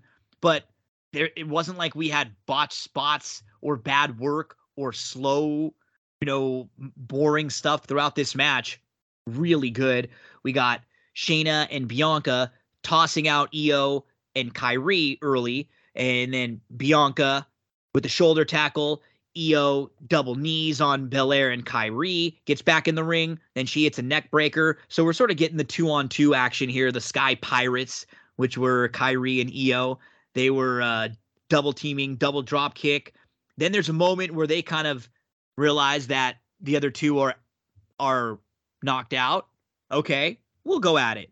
Just for a second. Then here comes Shayna and Bianca, and they get back in the mix. Shayna stomps on the elbow of Bianca, which looked brutal here. And we get Bianca and Shayna going at it for a little bit. Kairi gets back in with a big elbow off the top on Bianca. Then Bianca hits goes for the drop kick. Kairi avoids it. And Io hits a springboard drop kick on Bianca. And Kairi knocks down Shayna. We get double knees by Io on Bianca. And Bianca with a big fall-away slam showing her strength. Shayna and Bianca go at it a little more here. And then Io gets involved. A big Tower of Doom spot out of the corner. Double power bomb superplex. Everybody's down. Io tosses Kairi over the top on a big dive. And then Io hits a moonsault off the middle turnbuckle. Then Bianca's back in the mix. She hits a spear on Io, and then she hits was this like the Beth Phoenix glam slam, the chicken wing slam on Kairi? Bianca, just so impressive here. Shayna with the knee to the face of Io. Again, all four women are down in the crowd, really getting into it here. So the final portion of this match, Shayna pulls Kairi out, and Bianca and Io are going at it for a little bit. Bianca throws Io over the top, and then Bianca goes for a slam on Shayna, but Shayna fights out, and she locks in the Kirifuda clutch submission. Didn't really look like she had it in the greatest, but Bianca picks her up, hits the KOD slam for 2 because Io breaks it up. Now we start getting a really good closing sequence. Then Io counters Bianca's power move with an X Factor, then a moonsault to Shayna. Io goes up top. She hits a big moonsault, and she looks like she's about to win, but then Kyrie breaks it up, and she screws her friend out of the title here. Then the friends start battling each other. Kyrie and Io go at it. Kyrie goes up top and hits that awesome insane elbow, one of my favorite moves, when she kicks her legs out and she just flies through the air. And Io ends up recovering, running the ropes, and she picks up Kyrie. Kyrie is able to counter into a DDT, though. She goes up top. Bianca starts using her hair, whipping her in the ribs. It's really getting good now in the final stages of this match. And Bianca puts Io and Kyrie on top of her shoulders, stacks them both, double KOD, crowds going nuts. Bianca looks like she's about to win this match, but Shayna Baszler kicks her in the face and locks in the Kirifuda clutch. Bianca tries to fight, but she has to tap out in over 15 and a half minutes. I thought this was another very, very good match. I don't have a whole lot of bad to say about it. It wasn't quite the peak of some of the others, which are almost all 5-star matches. If you wanted to put this thing at 3.5 and above, I'm fine anywhere you want to go with it. If you want to go from 3.5 to 4, if you want to go in the 3 to 4 range, that's fine. I probably wouldn't go much above 4, but I will say this wasn't an easy spot for the ladies with the bangers that they had on this match, on this show to follow. So this was what people may have been treating like kind of a downer spot on the show, but it really was not. That doesn't suit what this match was. It was good, Andrew. I had it at 3.5. Now, the NXT women's division at this time was in a weird place. The 4 horsewomen had all been called up. They were all doing fantastic things on the main roster. They passed the torch to Asuka. Asuka was so good in NXT. And that's another that you don't hear a lot about, how good a run she had in NXT as the women's champion. She was so good and so imposing. They didn't bother taking the title off of her when she came up to the main roster. She just vacated it, left it in the ring. Now, that's a double-edged sword because you don't want to weaken Asuka as she's going up to the main roster, but you gotta build somebody. Shayna Baszler was there, and she was a very imposing, badass heel with legitimate MMA credentials.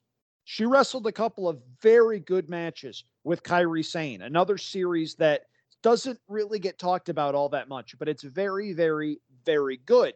But this was a weird transitional spot because Shayna Baszler is a very good worker that can have very good matches with pretty much anybody.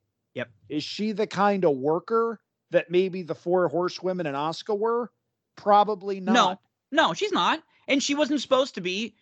Her style is a little different, right? Her style isn't going to lead to as many 5-star matches. No, and I feel terrible for her because she got booked as a legitimate killer in NXT.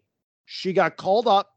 She got booked as a killer for about 5 minutes. She had an Elimination Chamber match where she looked like the female version of Goldberg, squashing people left, right, and center.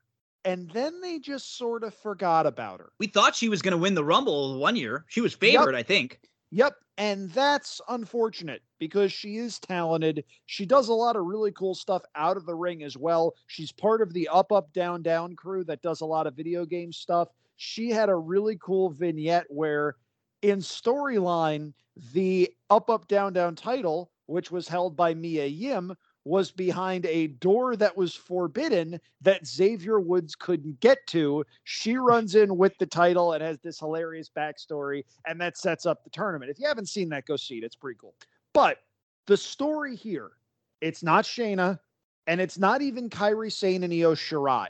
Bianca Belair, who is green here. Not green as grass, but she's green. She's still learning. She'd been part of NXT TV for less than 2 years. And this was the part of NXT history where the shows were an hour, the 4 horsewomen were there, Asuka was there. Shayna Baszler was there. She didn't get a lot of TV time until not long before that. She looks like the and also featuring person in this match at first glance. Then you see the promo video for this match where she says that undefeated is a state of mind. She looks like an all caps star. And in this match, she had the spots where you're like, yep, that's who's going to be carrying this division in a couple of years. And what do you know?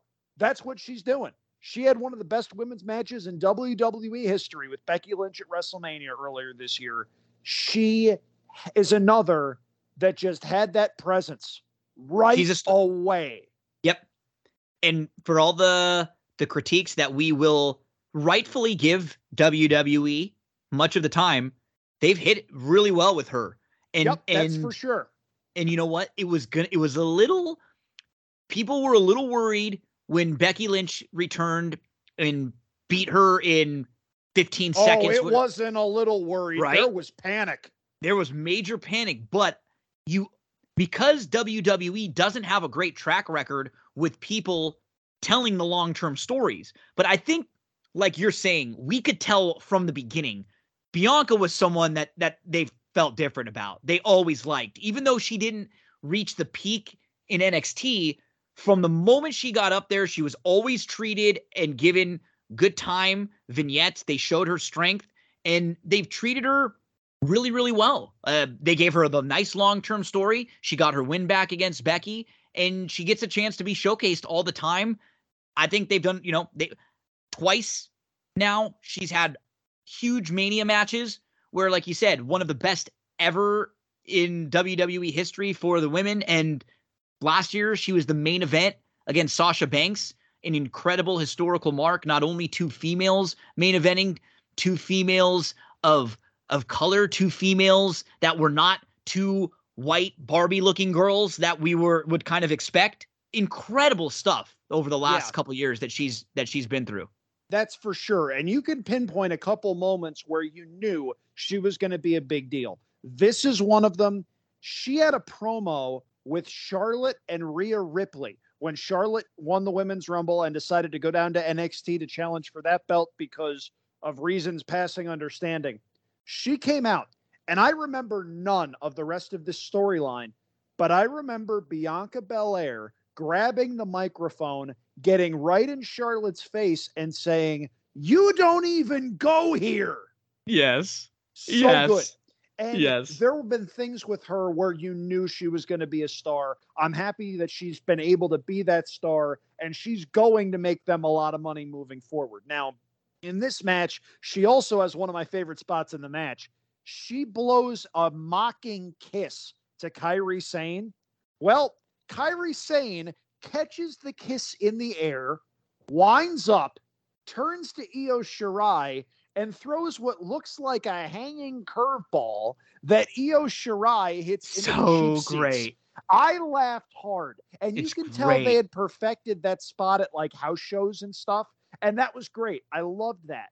The only knock that there is on this match, and it's not even so much a knock, it's just a little formulaic for me. Yeah. There was a lot of two women fight, two women take a breather, absolutely, and then you cycle them in and out. Now, they made it work, and it's a good match. Again, I have this at 3.5 stars.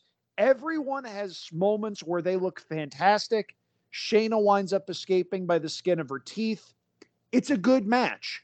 You look at where everybody has gone. Kairi Sane gets hurt by Nia Jax. There's no other way to put it. She got hurt.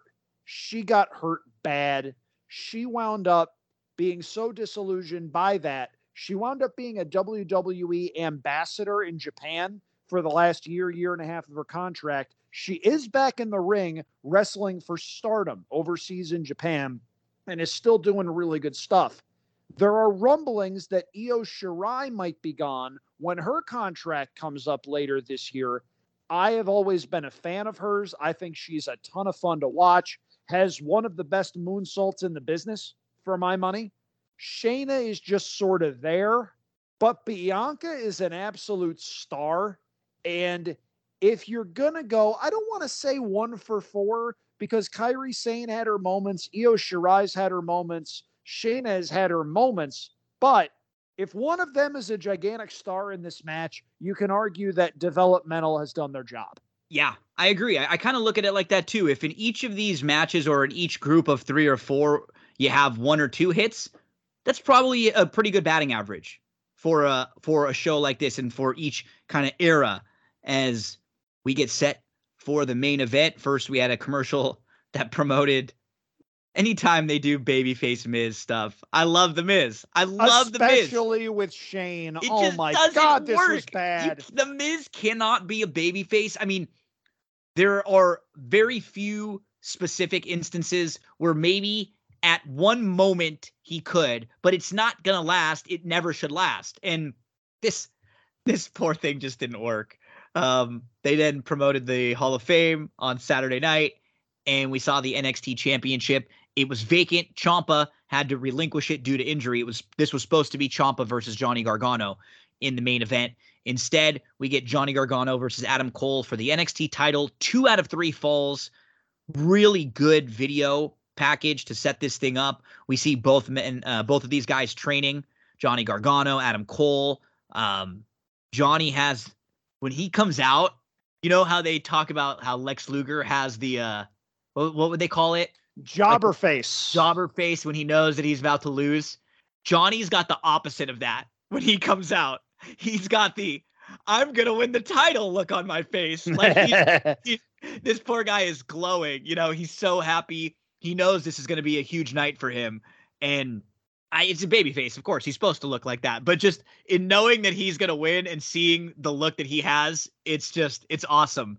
For sure. Now, before we start this match, please. We should probably revisit the conversation that we had earlier on in the show. Let's do about some of the criticism that has been levied upon one Adam Cole Bebe. Now, to me, this proves there is a certain portion of the wrestling audience you are never going to satisfy. Okay. No. Now, I think some of the criticism of the internet wrestling community is overblown. There's a lot of really good, smart, passionate people, and it's a couple of bad apples that ruin the entire bunch, right? Well, so the same people that for years would bash Vince McMahon and bash the WWE and say, top guys now are all looking, they can't work. And they'd cite people like Chris Masters, like Ryback, like the great Khali, just all look and no actual substance behind them. Here's Adam Cole, fantastic worker, great talker, the kind of guy who is so good at his job that even though, by all accounts, he is one of the nicest people in the history of professional wrestling, you want to see him get his head kicked in the moment he steps out on top of the aisle to come down to the ring. He's a great character. He's a great performer. It's real heel heat. It's not go away heat. Yes. And then you get him and you get a guy that isn't 6'6", 260 pounds, looks like he just drank a huge thing of Ico Pro before he came down to the ring. And you get people on Twitter going, he looks horrible. He looks like a bum. Look, this is a guy that there are people that love Adam Cole that compare him to Shawn Michaels. I can't go that far, but he's damn good at what he does. He throws himself into his art to the point where he had that stretch in NXT where every match he had was at least a half hour, maybe 45 minutes. And some of those probably were a little bit long, but at the same time, some of the things he does in the ring that make you care, some of the things that he does on the microphone to draw interest to his storylines, they're so freaking good. And that guy gets so much crap that he does not deserve. And I don't know where it's coming from or why it has all of a sudden become the cause du jour for obnoxious wrestling fans. But if you're out there and you're hearing this, just stop it. I know. You sound absolutely ridiculous. It's silly. Because, okay, let me Booker T made a comment that I think it was a valid opinion or take that Booker could have as someone who's been in the ring before. Booker said he didn't think Adam Cole looked like he was in as good of shape right now as he was when he was in NXT, and thought that maybe it's because it's like a coach that makes you do a little bit more, right? That's how WWE is. They get on you a little bit more. AEW seems like you get more freedom to cut your own promos, to kind of talk in your own voice, to work out and sort of have your matches laid out more of how you want to do it. Doesn't feel like Tony Khan's telling people to tweak their styles or anything like that.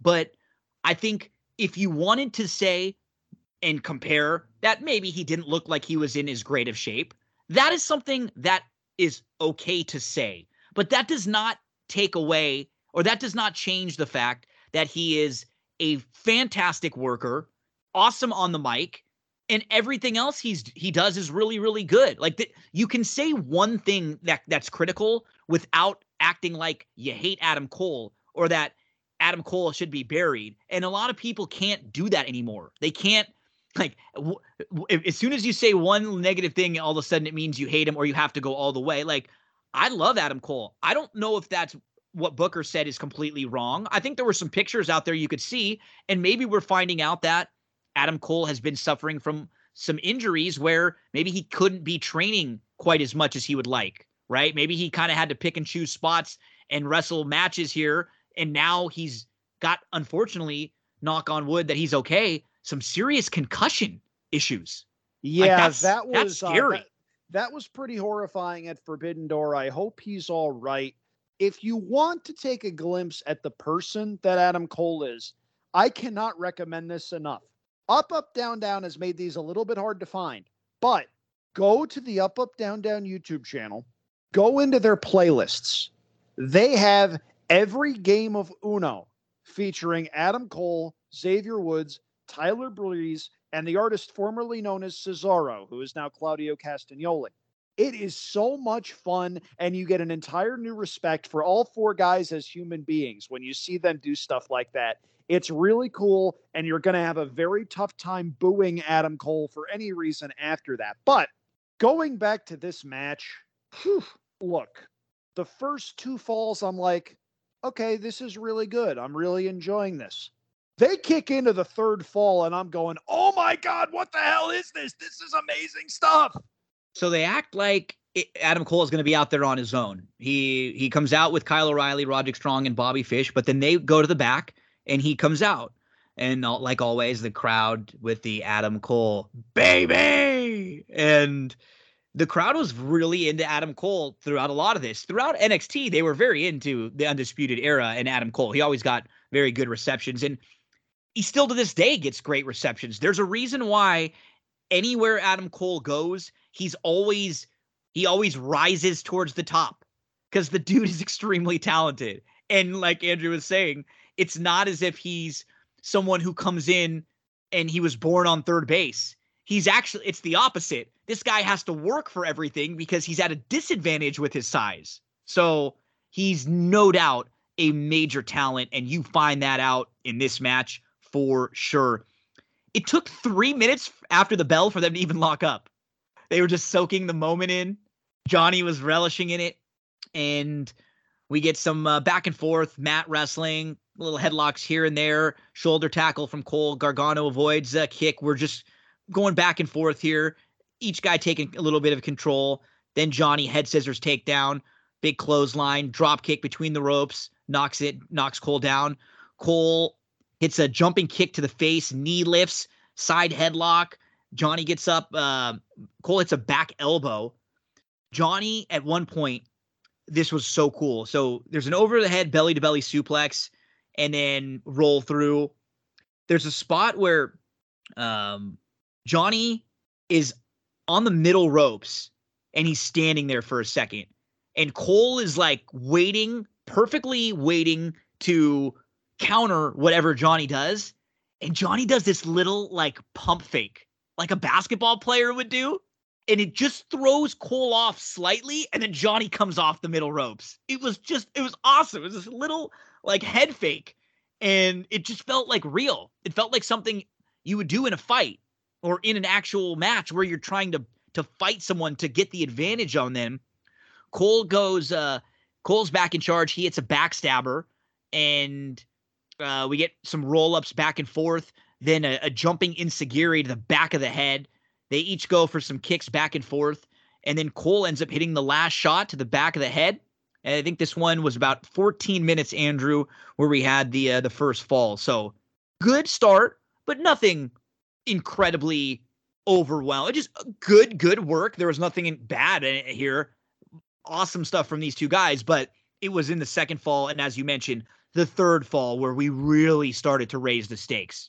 Yeah, for sure. The first fall was them doing the feeling out process, realizing, okay, these guys are going to be out there for 40 minutes. We're going to need to make sure they pace themselves. And that's what happened. Like, if it was just a normal match in the first fall, it's 14 minutes. It's probably about a 3.5-star match.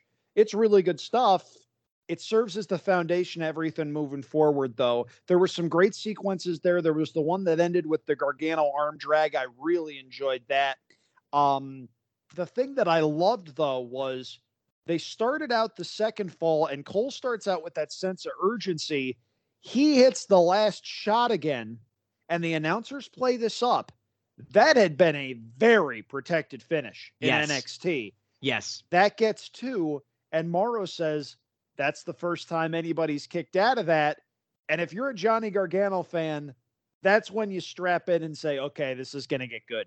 So they're on the apron, and he hits this awesome spear, Johnny does, to Adam Cole. It's a quick, intense little spear, and then Cole's knocked down on the apron.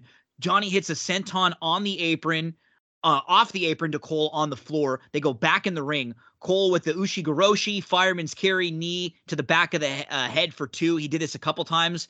Cole goes to the turnbuckle. He looks like he's about to hit a power bomb, but Johnny blocks it. Then an avalanche air raid crash slam for 2. Morrow was just loving calling some of these things.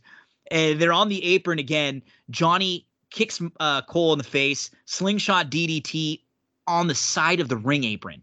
And then this spot was a little weird, but Johnny gets up at 7. He goes back in the ring to break the count. He kept doing this. He didn't want to win any of the falls by count out in a 2 out of 3 falls match. Who cares, man?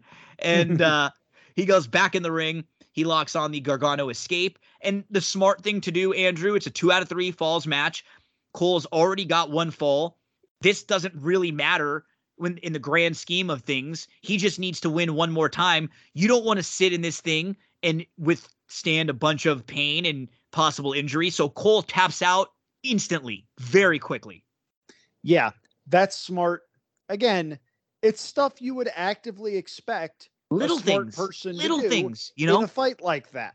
Now, there is one negative with this match that I think is a 5-star match, and it's Mauro Ranallo and something he said. And I know I'm reading too much into this, so you're going to roll your eyes real hard when I say this. After the second fall, it gets tied 1-1. Mauro talks about this being something Johnny Gargano has wanted since he was 8 years old. I Talks agree with about you. this being I the think boyhood about dream. this a lot when they say that. He's wanted the NXT title since then.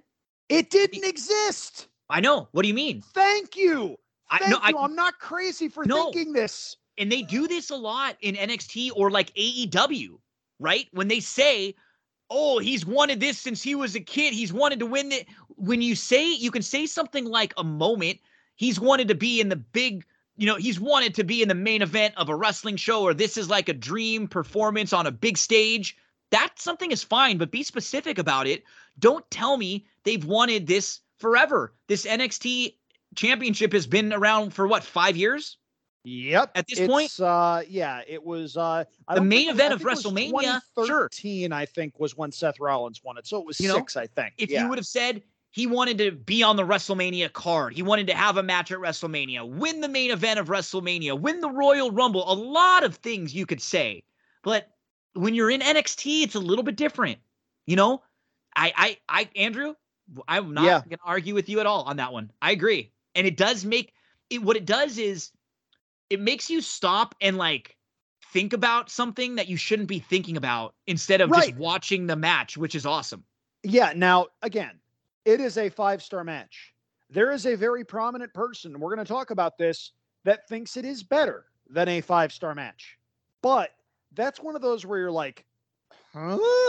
And Yeah. you shouldn't have those moments in a match like this. No. Mauro Ranallo had some really good moments on this show. He had a couple of misses. He called Aleister Black Sir Kicks a lot. That was a miss. There were a couple other lines. Like, he tried to work in as many references to rap songs as he could in the first 10 minutes. Like, I honestly think he was trying to win a bet or something to that effect. You got to go back and listen. He talks about just all these random name drops that are in no way organic. Mauro, you're awesome when you're yourself. Just be yourself. Okay, let's get to the final fall here.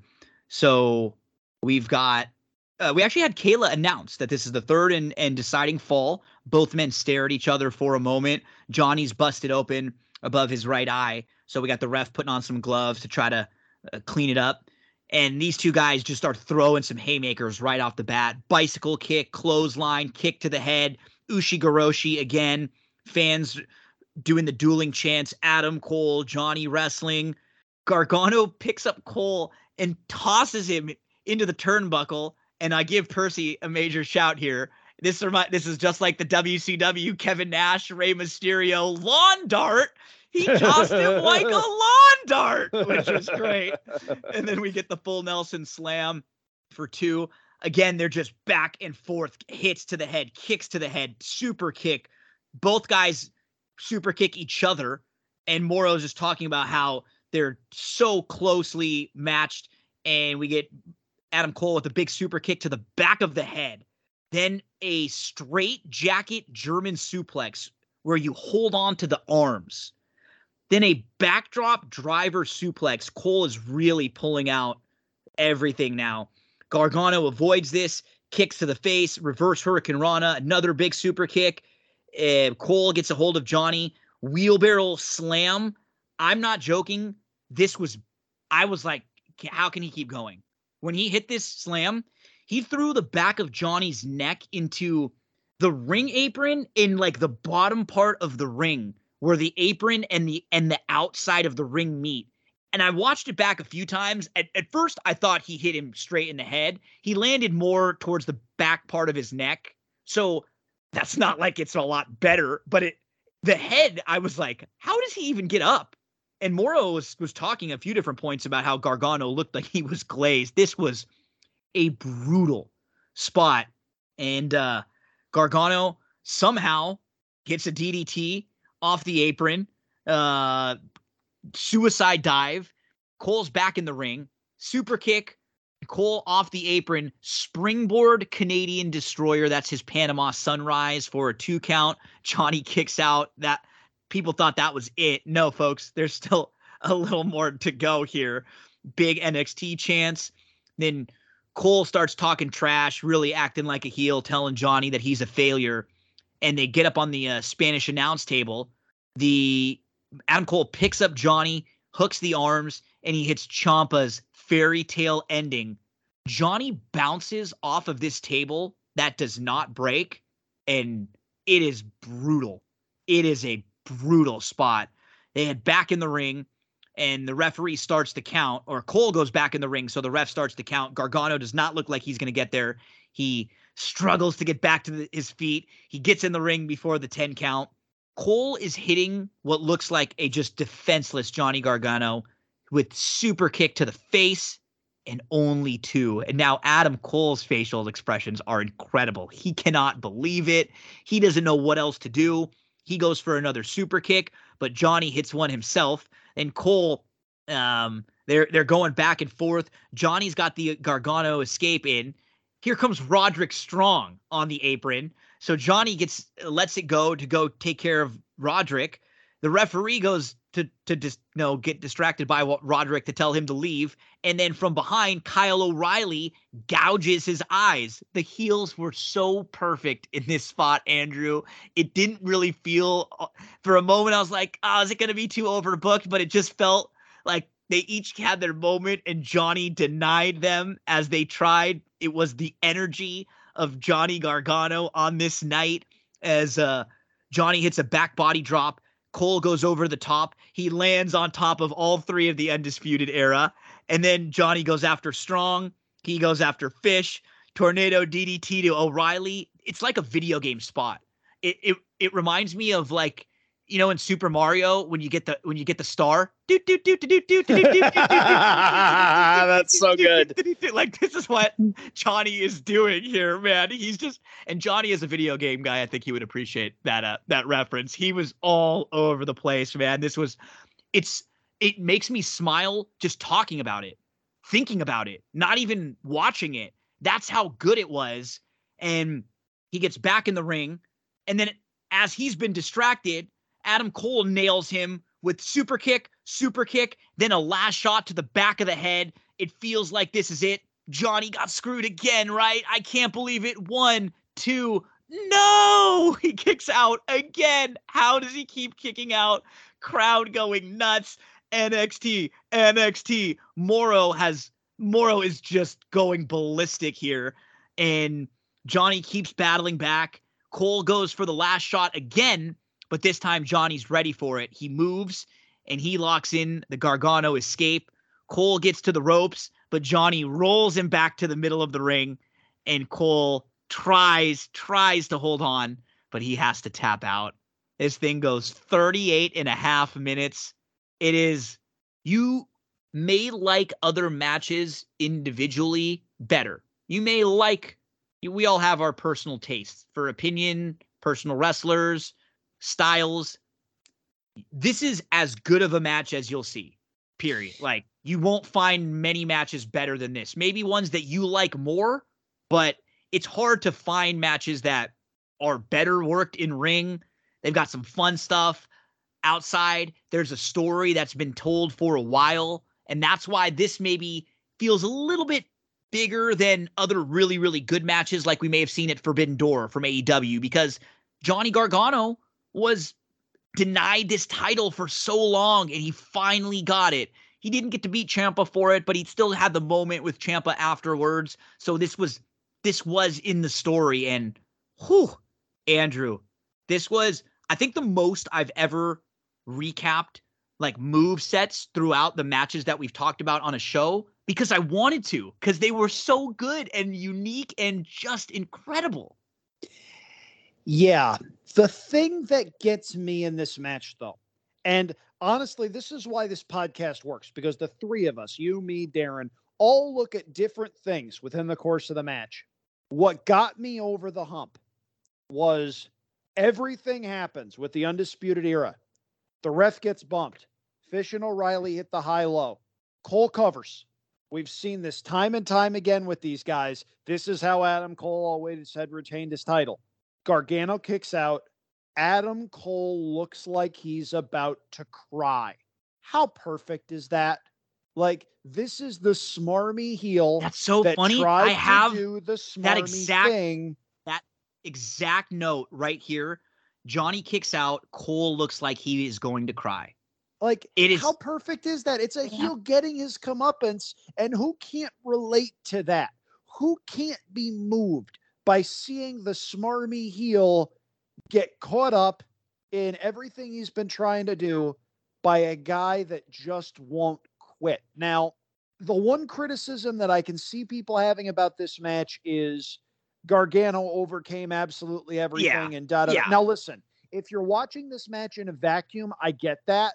This is one of those things where you need to watch NXT takeovers from prior years to just see everything he had to overcome in order to get to this point. To start the match, this was, I believe, his 12th NXT takeover, which was the most at that time. Right. And so he'd never been the main champion. Right, for sure. And with him, the money was in the chase. Yep. And he gets there. It's a fantastic moment. It is a 5-star match for me. Now, we mentioned this. There are occasions where Uncle Dave, our friend and the trendsetter for everybody that does what we do, will break his 5-star scale. Dave Meltzer rated this match 5.5 stars. It is the first and I believe the only match under the WWE banner to break the 5-star scale. Not an easy guy to impress. Not a guy that is easily impressed by WWE in the past several years. That's how good this match was. If you have not seen it, carve out 45 minutes, find it on Peacock, and watch it. It is one of the greatest matches on the WWE network. Yep. This one Folks, of the this isn't greatest hyperbole. shows. We're No. telling you we've sat here and recapped gonna be 100 shows coming up in not that long. Wow, And we're going to be eligible for syndication and stuff. yeah, absolutely. And this is, I did forget, because you're sort of, it's a little different when you're in the moment than when we do our like deep dive recaps, right? Because when you're watching a show and it's really, really good, but you're kind of watching it live, I'm not taking as many notes and stuff, right? Like I am here and really focusing on every single thing. And wow, this show just knocked me on my ass. It honestly did. It's so it was good. A cool It's surprise. so good. Because I wasn't really looking forward to rewatching this as much as I should have been. And it was so cool to sneak up on me like that. I agree. This thing was 5 stars. These guys, for the last, the first fall, maybe there was a couple minutes of it where they sort of bided their time. I'm not going to say we're at anything that was remotely a slow pace, but just sort of were pacing themselves for what was going to be inevitably just frenetic pace for the final 15 minutes or so of this thing. It was just so good, Andrew. And then we have the post-match celebration where Johnny's wife, Candice, comes in to give him a big hug. Johnny celebrates with the NXT title. He goes and celebrates with fans at ringside. His dad's in the crowd, his buddies, his family and friends. And as they head to the entrance, he's standing there and Ciampa walks out. And as Johnny looks at the crowd, he says, "He's behind me, isn't he?" It was like this comedy movie thing. And it really worked just when you know what these two had been through and how serious the injury that Ciampa was dealing with was. And a lot of us were never sure if we were going to see Ciampa back in a wrestling ring again.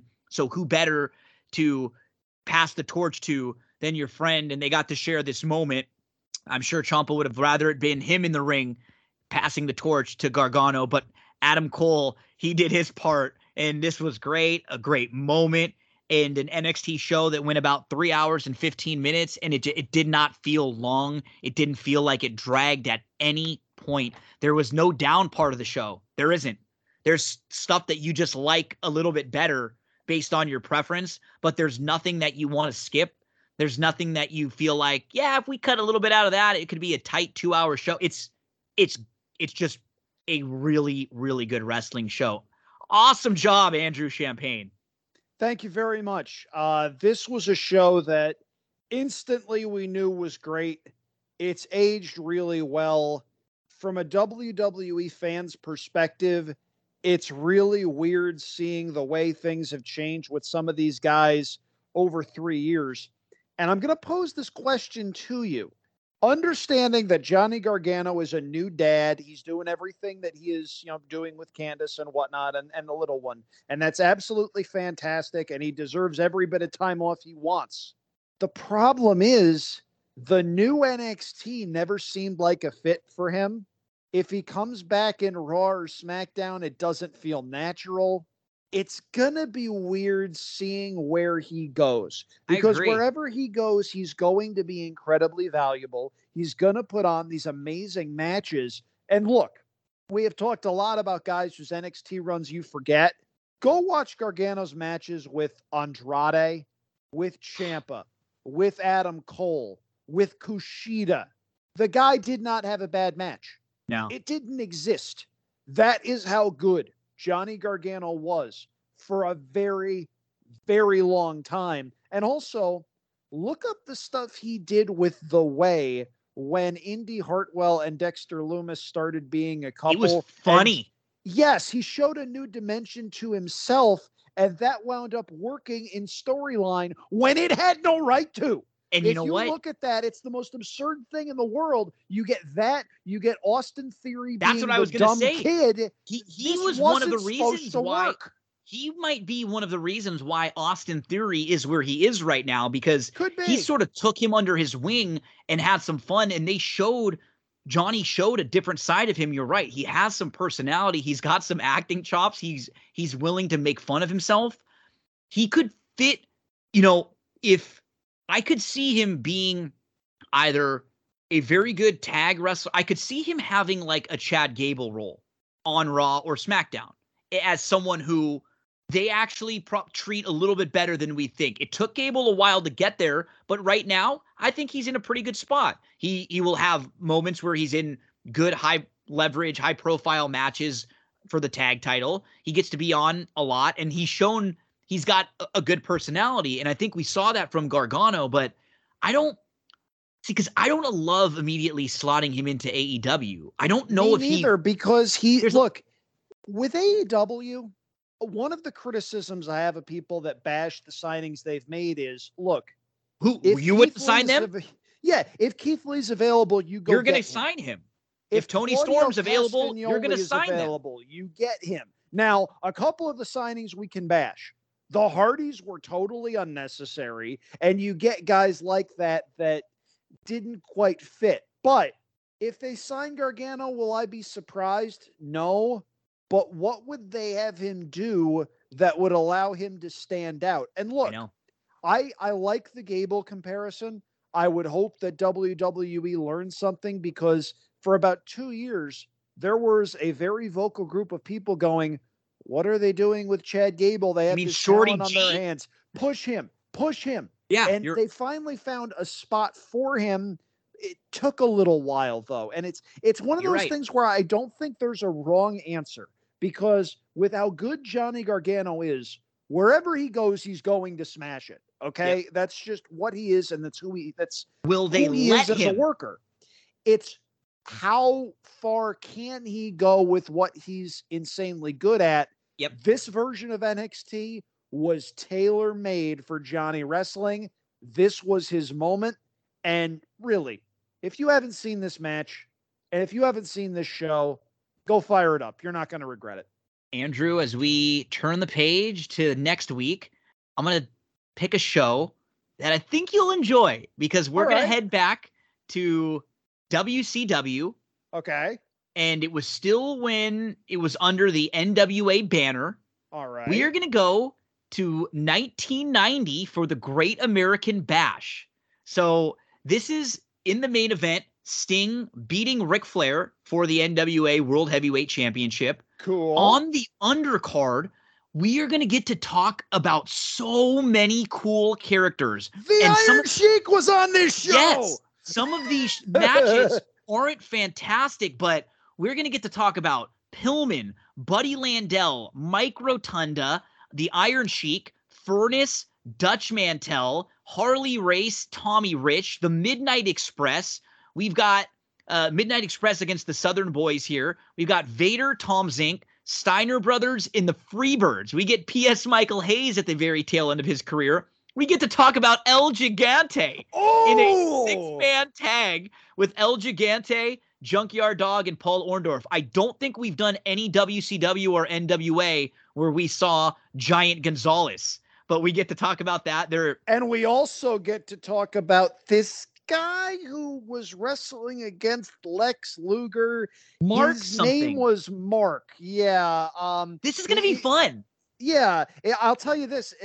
Some of these matches might be an undertaking. Oh, yeah. They're not going to be great. To this. Me too. Yeah. I don't know if the quality from top to bottom may not be fantastic, but it's going to be fun. Sold the joke. I'm done. Right? Yeah. The undertaking. Well, I did. I was Mark Callis was Undertaker, and I did. It wasn't a no sell as much of a. It just went right over my head as I was kind of excited as I just was deciding between two shows, and this one. I feel like there are so many cool characters that we'll really have a lot of fun with. Doom against the Rock and Roll Express in a tag team title match.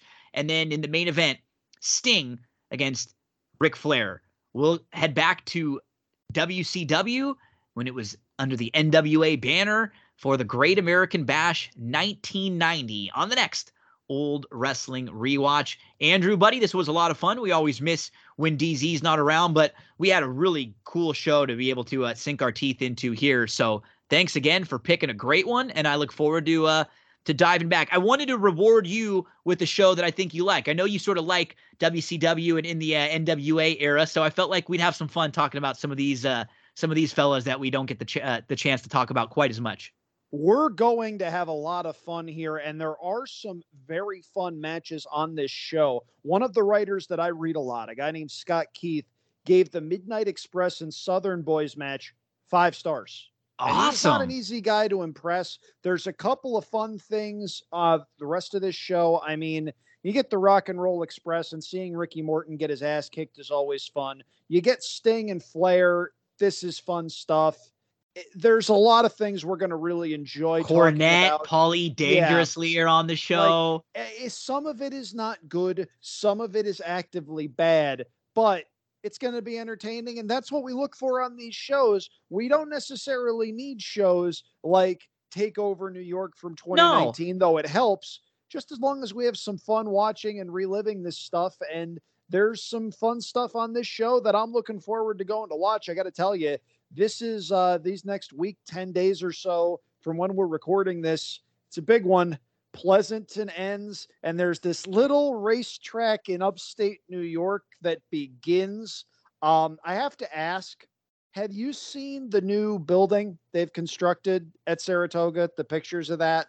I saw it. You were not too happy about it. No, I am not happy at all whatsoever. It doesn't really fit in there. It doesn't really look like it fits. So I'm going to make one point, and then I'm going to shut up, and we can go home. Go ahead. Doesn't it seem like every change tracks make in the backyard areas are changes nobody has ever asked for? Yeah, you're 100% right. Where's the demand for this coming? It's coming from people that have a lot of money. Shout out to, this is hysterical, but shout out to @SlappyWhite on Twitter, who pointed out the cost of the second floor paddock suites overlooking the Sadly enclosure at Saratoga. On off days, Gino, the suite starts at $4,600. It goes up to $10,800. Like, my God, who are you doing this for? Right. And why do you price people, your true customers, out? And it's a bummer. It's a bummer. And I hate ending on a bad note, but but it's what's coming up. Saratoga's coming up. I'm excited. I am the reigning, defending, undisputed handicapping champion of all media at Saratoga. If you're out there listening and you don't like it, beat me. Stick it. Tough stuff. You got to beat him if you want to shut him up, because otherwise you won't shut him up.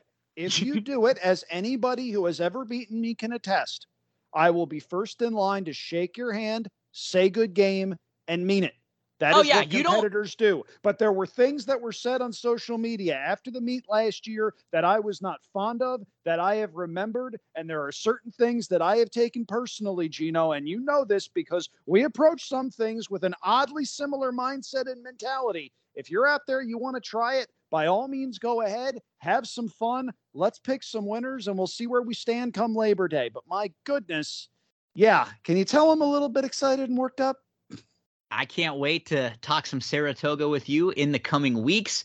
We'll have Andrew on to help us handicap some Saratoga cards, as he'll be looking at those races, each race, each day for Saratoga. Make sure to give Andrew a follow on social media @AndrewChampagne. And you want to check out AndrewChampagne.com. What other kind of stuff do you have coming up with Katina Media right now, Andrew?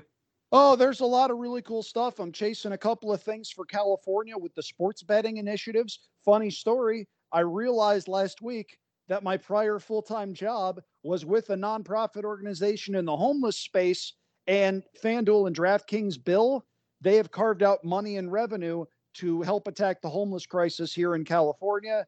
I'm doing a story that dives into what some organizations in the space feel about that. I've been talking with a lot of people at the California Authority of Racing Fairs as well. working on a story there as to their approach to sports betting. As to if that's going to pass this year or not, I don't know. But those wheels are in motion. If you're in horse racing, take note. It's not if, it's when. If not this year, it's coming soon. You better be able to address this problem before it closes your doors.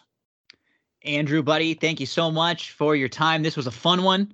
Love diving into this show. One of the best shows we will ever get the chance to talk about. It was NXT from just a few years ago, back in 2019, NXT TakeOver New York. Up next, we're going to head to 1990 for the Great American Bash. A lot of fun, a lot of familiar characters we'll get to see in some of the final stages of their career. Don't go anywhere, folks. Still a lot more to come on this episode of That's What G Said. What a good show. So if you heard sort of towards the end, sometimes I'll have these shows recorded like a week or so before. So if you hear us talking about some stuff that already happened, that's why. So big thanks to Andrew for helping out. We got another edition of the Old Wrestling Rewatch coming up very, very soon. Up next, we dive in to Miss Marvel episode 6 with Tim Kelly. We've got the first 5 already taken care of for you. Now we finish up with episode 6. And we talk all about the series overall. Tim Kelly on the Miss Marvel Episode 6 Deep Dive. We finish up Miss Marvel with Episode 6, No Normal. Season 1, with possibly a Season 2 on the works. But Season 1 is in the books. Tim Kelly joins me. TK, Kamala is a mutant. Let's just get right into it. That was the big revelation of this episode, and it's a huge retcon from the comics, but a welcome one, I'd say. I agree. So where we were from, a couple weeks ago when we last talked, how did you think they wrapped it all up? What'd you think of the part 6 of season 1? Well, I had been a little bit mixed on this series, especially towards the middle end of it. But I really thought they pulled things together for this last episode. They brought in a lot of the elements that we all fell in love with at the beginning, and it was almost like they knew. It was like they knew that coming back to the end, we'd be okay with it. It just, there was a part in the middle, towards the middle to the end it just felt a little bit like it didn't really know what the show was. Mm-hmm. Yeah, it was rushed. I think I'm having an issue. I'm coming up against an issue with the way the MCU is kind of delivering their content right now. I think these TV shows are just a little bit too short to be good shows and too long to be good movies. So I feel like the runtime and just the layout, the structure of it all is working not so much in their favor. I feel like they're having to pad things out in places, and then other places they're having to rush, and it's creating a little bit of an uneven product. That said, I thought this was a really strong series. If it skewed a little bit younger, I had to, swallow a few boulders of salt, while watching even this episode, which I really liked. There's some very silly things in it. I thought some of the stuff with damage control, especially towards the end, where it kind of devolved into like this weird, like, soldiers lining up and fire, cease fire. Like something about that seemed very strange to me and like a little bit cartoonish. But I'll also say that the school stuff felt a little bit off, coming right off the heels of like Uvalde and all these school shootings and stuff. Yeah. And seeing like non-lethal projectiles and cops running in through the school and doing this Home Alone stuff. That was a little bit silly, but again, I could suspend my disbelief and just have fun with it, and think about it. This was a little bit more of a kid show. And rushed was a good word. There were just a lot of things that felt a little bit like, oh, that was good. I like where we ended, but it would have been nice to spend a little bit more time with that. Right? Yeah.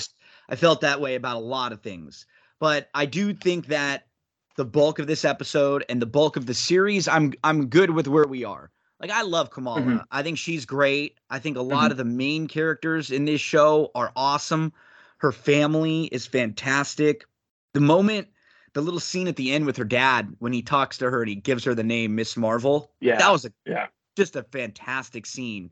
And the stuff with the family, and I will take a lot more positives than I will negatives out of this series. Sure. Same. Yeah. And I think that this series gained a lot of viewers just just looking around at Twitter and things, I saw a lot of people really excited about it. Especially young people, people who are excited about the diversity shown. I think that representation for this series was something that was pretty groundbreaking in regards to, the Arabic and the Muslim representation, Pakistani representation, Indian representation, all that stuff. And they even delved into a little bit of socio-political stuff, with the damage control and the police state element of that, and the surveillance state element of that side of the culture. So there was some stuff to chew on here, and it was a fun show above all. So I really liked it, and it had a really sweet core. We're going to get into our deep dive. We'll discuss everything that happened scene by scene, but we feel like a lot of the predictions and things that we sort of wanted, we got, Mm-hmm. We are. So we end up getting to the point where, Carol Danvers shows up at the end. There's this little post-credit scene in Kamala and Carol Danvers in this like trading places sort of, switching places spot. But I'm overall pretty happy with it and watching it back. And I thought the rewatches have held up nicely. And everything, when this was a show that was in New Jersey with Kamala, with her friends, I was good with it. I think where it got into some trouble was it was just trying to do a little bit too much for season 1 of a brand new show with brand new characters and brand new stories. In reading and watching another recap, someone had said, which I think is a very fair point, when you have shows like this that are tackling a genre or that are being represented or that are representing a particular group, you never really know if there's going to be another Miss Marvel or if there's going to be another Miss Marvel series. There were probably a lot of little things they wanted to do just in case they never got a chance to do it again. And sometimes in trying that, you have a lot on your plate that you want to, that you want to get done. That's a great point. And maybe it would have served them to do a little bit longer of a first season to be able to tell, the arcs they wanted to explore with a little bit more breadth, a little bit more breathing room, I suppose.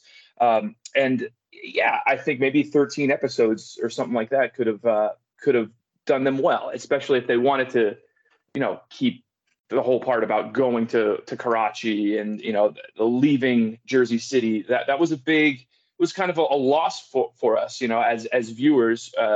The thing that we had attached ourselves to with the show, a lot of those elements they fell away for like 2 whole episodes out of the 6. So I think if there was just a little bit more breathing room and stakes to get there, and if it didn't feel rushed, that whole part of the journey, it might have felt a little bit more substantial and worthwhile. That said, again, like, it was a breezy, fun show, and it did a lot in 6 episodes. And I still, by the end of it, did care about the characters, and it sold me on her origin story, Kamala's origin story. Her friends and her family, I feel like, were painted very vividly throughout the series. I think we got a love every one of them. Sense. This was a good episode absolutely. for Amir. Amir was funny in this episode. He was. When he was like, I could just 3 different things. Like, when he's sitting there and she's about to give the big reveal that she's the superhero, and she's like, and Amir goes, "Oh, really?" Like, he knew, and he was trying to play it off. And then when they're in the school and Amir just shows up, he's like, "Yeah, I just came in through the window. I mean, I went to school here too. Mom sent me over. She wanted me to make sure you're okay." And he's like, "Superheroes don't need chaperones." And then in the end, when he's telling, "Oh, I grabbed these guns from the DODC and I was just shooting them up," and I was like, dun. It's like, what a good episode for Amir. I thought he had some, there were just some good scenes that made me laugh. And then, the interaction with Yusuf at the end. And even when Yusuf was asking Kamala about it, and Muniba says, "We trust her."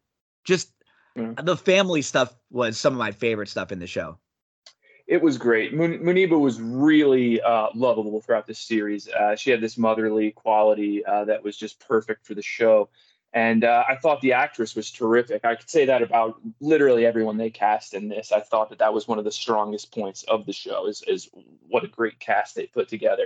And Bruno, I thought he really shined in this episode too, as the best friend. He was a little bit he was the odd man out at one point. They had a little bit of a role reversal with Kamran and Kamala having a little bit of a moment that Bruno walked in on, which was a role reversal from what happened at the dance, a few episodes back.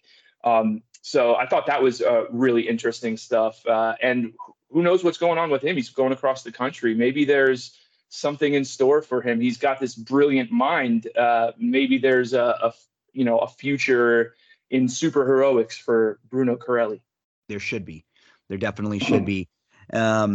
Well, let's get on into our deep dive. We'll go scene by scene. We'll hit on anything that we might have missed as we go throughout our Miss Marvel episode 6 deep dive. We get the previously on, and then we open up in New Jersey with the DODC cleaning up the Circle Q, the damage and destruction from Cameron and from some of his powers. Agent Deaver said that this is what happens when the wrong people get powers. Kids. We need to lock down the city and get them in now before anyone else gets hurt.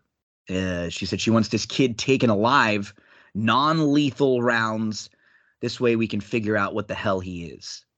So that's an interesting thing, the non-lethal rounds, because they sounded an awful lot like Iron Man repulsor weapons, huh? Yes, the Stark tech. Yeah, which makes sense, too, because I believe those were used in the drones that we saw previously in, Far From Home. And I think we've seen them kind of evolved and used throughout the MCU. I love the way when a technology is introduced, in one movie or show, we'll see it pop up elsewhere. It's just part of the beauty of the whole interconnectivity of the MCU.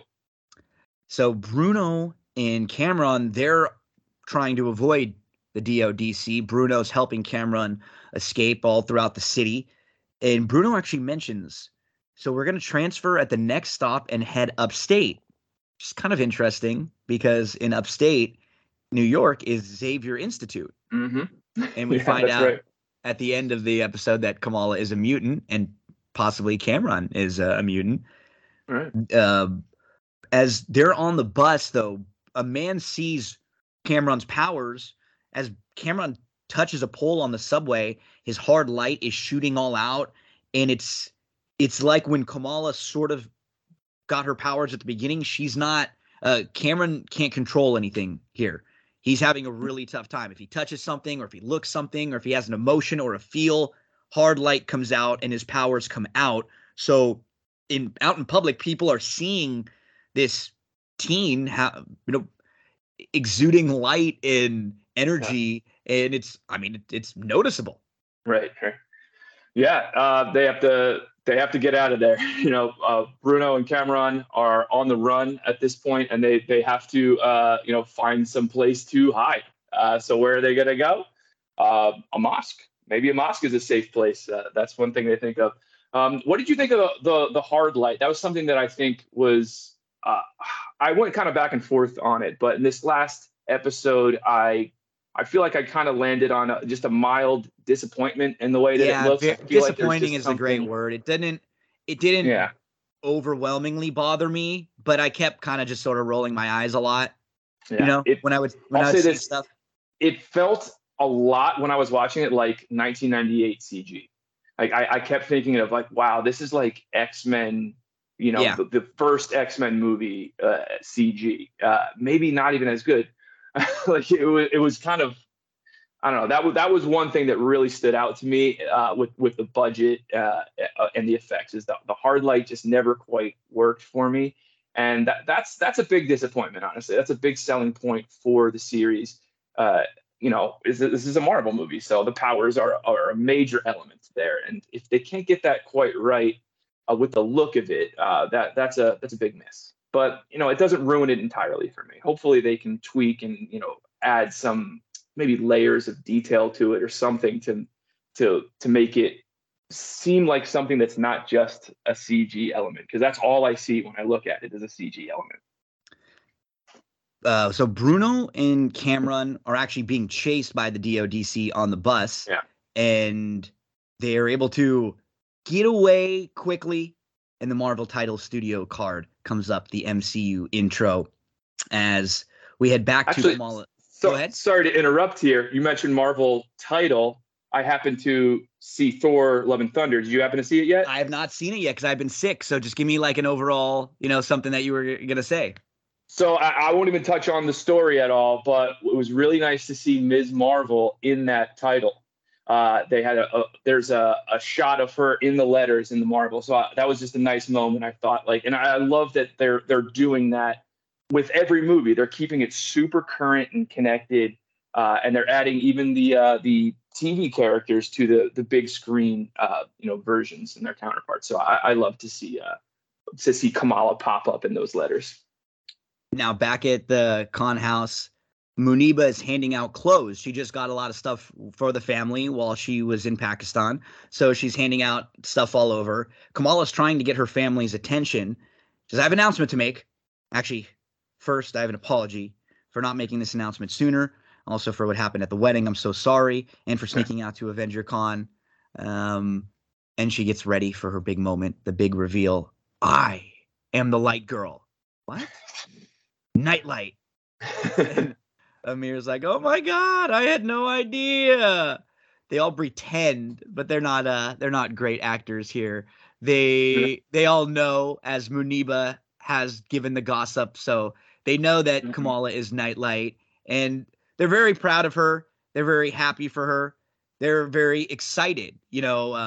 Taisha starts asking about her powers. Are they limitless? Do they have to recharge? Amir is asking questions. Did you mean to drop that kid on purpose, or that was like a game time decision, So and this is cool for her, as this is sort of what she wanted. Everybody is excited for her and they're happy for her. Her family seems so geeked out that she's that this is her.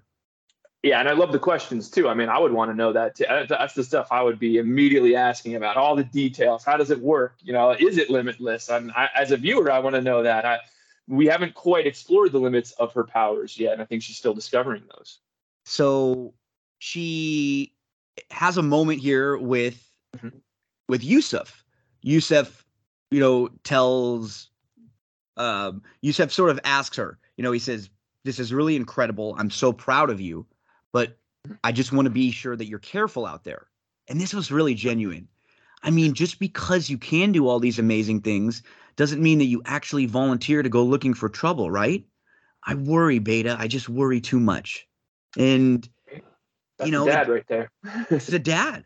And she says, Dad, I don't think you raised me to sit by and do nothing when I can help people. And Muniba says, and we trust her, right? Big smile. She's 100% on board with Kamala, which is a major arc point, right? Like, she's kind of come all the way around to she's done a 180, so to speak, where she's now being fully supportive and trusting of her daughter, and that was the complete opposite of how she was at the beginning of this story. Now, Nakia is calling Amir, which is kind of weird. Like, why would Nakia be calling Amir Kamala's brother? But they notice it. They pick up the phone. And nobody's heard from Bruno, and the circle queue exploded. So now Kamala's trying to call Bruno. She's in her room. She's not sure what to do. And as she's getting ready to try to go find Bruno, Mom walks in with a box of the milk toffees, but it's not the milk toffees. It's actually the new costume that she made for Kamala. And she's used little pieces of things that Kamala has gathered through the 6 episodes. And now Kamala has her own new Miss Marvel costume made by her mom. Yeah. And this was a little predictable, but it was perfect, honestly. I mean, it predictable. It felt perfunctory, but it had to be this way. It was a great, costume origin story. I love, the backstories of superhero costumes. I love how, Martha Kent, sewed the first Superman costume for Clark in one of the versions in Superman's story. And this, I loved how it was piecemealed, how she got like little pieces of her her heritage and her ancestry and her family and different parts of her family all gave her aspects of her costume and her identity. I thought that was really cool. Like even Bruno, her friend, gave the mask. So when it all finally comes together in this episode, it's really nice. So Kamala in her new costume, she's on the move. She's using her hard light and she stops in the middle of the sky to abide by the traffic lights. I thought that was a funny moment. I'll also say I liked the CG here. It didn't bother me as much, even though there was some hard light and stuff, which I wasn't the biggest fan of. I thought that this looked kind of cool. However, it did look a little bit weightless, like her movement there. If I'm going to nitpick, that would be one thing. But more so, my complaint would be story-wise. I felt like she did too large of a leap and bound forward in her abilities here. I felt like she went from 0 to 100, kind of like she seemed so I don't know, like agile, and that was not part of her deal before that. Obviously she's gonna have more confidence in her powers and be better, but I felt like there wasn't a ramp up. It was just like she kind of sucked, and then all of a sudden she got a costume, and now she's like whipping around the city like super high, no fear of heights. Like just I don't know. I'd be kind of like sketched out a little bit that my hard light might like break apart and fall away or something like that. I guess you could say that about Spider-Man, too. Like, what if his web shooters don't work? And they've explored that in the past too. So maybe that's something we'll see from Kamala down the line. Like she's zipping through the city doing that, and all of a sudden her hard light's not beneath her. Like that would be a scary moment. Now, Bruno and Cameron head to the mosque to hide out. Probably not the greatest choice there. As Bruno says, houses of worship, they're supposed to offer sanctuary. Nakia says, this is a mosque in America. Damage control, JCPD, hell, Department of Sanitation probably has us under surveillance. When the coast is clear, head to the high school. I'll call Kamala. The high school is the only place guaranteed to be empty on a Saturday. So at the mosque, the Sheik and Nakia and all of the community members there, they actually are helping to try to buy some time for Bruno and for Cameron. When Agent Deaver walks into the mosque ready to rough up anyone who disagrees, they're all nicely standing there with their IDs out. They've been through this rodeo a million times. They've got cookies. They're just making the best of it. Mm-hmm. Yeah, I love the way that they kind of cover for them. And I especially love the whole closet gag that they did a little bit later with Nakia trying to like hide her boyfriend, quote unquote, behind there. It was a great distraction and a nice bit right there. And it was nice that the mosque and the community also rallied to support Kamala and her friends there too. That played into the theme of this whole episode, really, where we saw the community at large by the end of it, all literally rallying around her to defend her and stand by her. Now, Deaver says to the Sheik, if you're betting a potential suspect, no one will be on your side. The Sheik's response, I don't need anyone on my side. I'm not even concerned if God is on my side as long as I am on his side, for God is always right. And Deaver tells him, I don't have time for Quranic quotes. He says, actually, that was Abraham Lincoln. The next scene I thought was great as Deaver and the DODC agents continue to look around, and it seems like Nakia is hiding Bruno and Cameron. Yeah. And Deaver says, I'm going to go in that room. And Nakia says, no, you can't go in there. You can't go in there. And finally she says, okay, it's just storage. It's just disinfectant wipes. And when they open the door, it's Miguel, the boy, the secret boyfriend that she's hiding. She doesn't want her mom to know. Miguel, who's really excited that he was called a boyfriend. But I just thought this scene was kind of funny as it was a big deal to her to keep him quiet, but it seems like they were all in on the gag together. Oh, definitely. I love that bit. It reminded me of this time I did a kind of a dick thing back in when I was like a freshman in college. Some guys in my dorm got busted for trying to sneak some beer into the dorm. Like the security stopped and checked their bags. So just as a sign of just, I don't know, rebellion, I guess, I just went down to the 7-Eleven. I stuffed some Diet Coke into my bag. I bought it, of course. And then I walked into my college dorm, like super suspicious, right? Like inviting them to search me, basically. And then held them up while I said, no, I have rights, basically. That's so waited to funny. the last minute where they basically called the cops and had them come over there to search my bag, open up my bag, and it's a can of Coke. It's a case of Coke. And then I just walk upstairs. Tim Kelly. Purposely wasted their time. Yeah, it reminded me of that. I just thought of that right now. Oh, that's great. It's been years. That is great. Putting the foot down. TK, proving a point. I probably just wasted my own time there, but it was a fun memory. Oh, this is funny. So they get help at the mosque. Bruno and Cameron are able to sneak out the back. The Sheik gives them a disguise. They put on baseball caps that say haram and halal, and they're on their way. So Bruno and Cameron head out back into an alley, and as they're out back, they are met by Kamala, who's running down her lily pads of hard light, a new superhero costume. They both ask each other what they're wearing, but Kamala and Bruno hug. They embrace, and it's just a quick moment because Cameron seems to be almost possessed by his new abilities. Hard light shooting out. He's having different random episodes where he just can't control anything, and Kamala doesn't know what to do. So she actually calls Kareem for help, and he agrees. He says that if she can get Cameron to the harbor by midnight, he knows someone who can get him out. It takes a little coaxing, but these are the things that all feel like they just are a little too quick. Like, it's like everything feels like it happens just a little quick. Like it's just one phone call or one little thing here and there, you know? I agree. However, this part got me thinking because I feel like it's a little bit ambiguous, and we don't know that that Cameron is actually going to be in safe hands when he goes over there. We don't know that Kareem has the best intentions here. He might just be placating Kamala and going, yeah, I care about you, but your friend, no, I don't care about your friend. Like, I might be willing to piss you off, Kamala, if I can, get your friend. That might be what's happening. And Kamran might be getting set up. We don't have confirmation by the end of the episode. We see them meet. We see nothing more beyond that.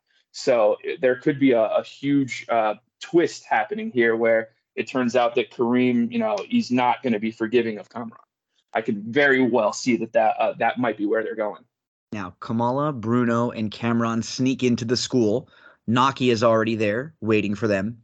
And Nakia and Kamala have their interaction, which Nakia just sort of, she's just bummed. She says, I mean, I tell you everything, and the biggest thing that's ever happened to you, and you didn't tell me.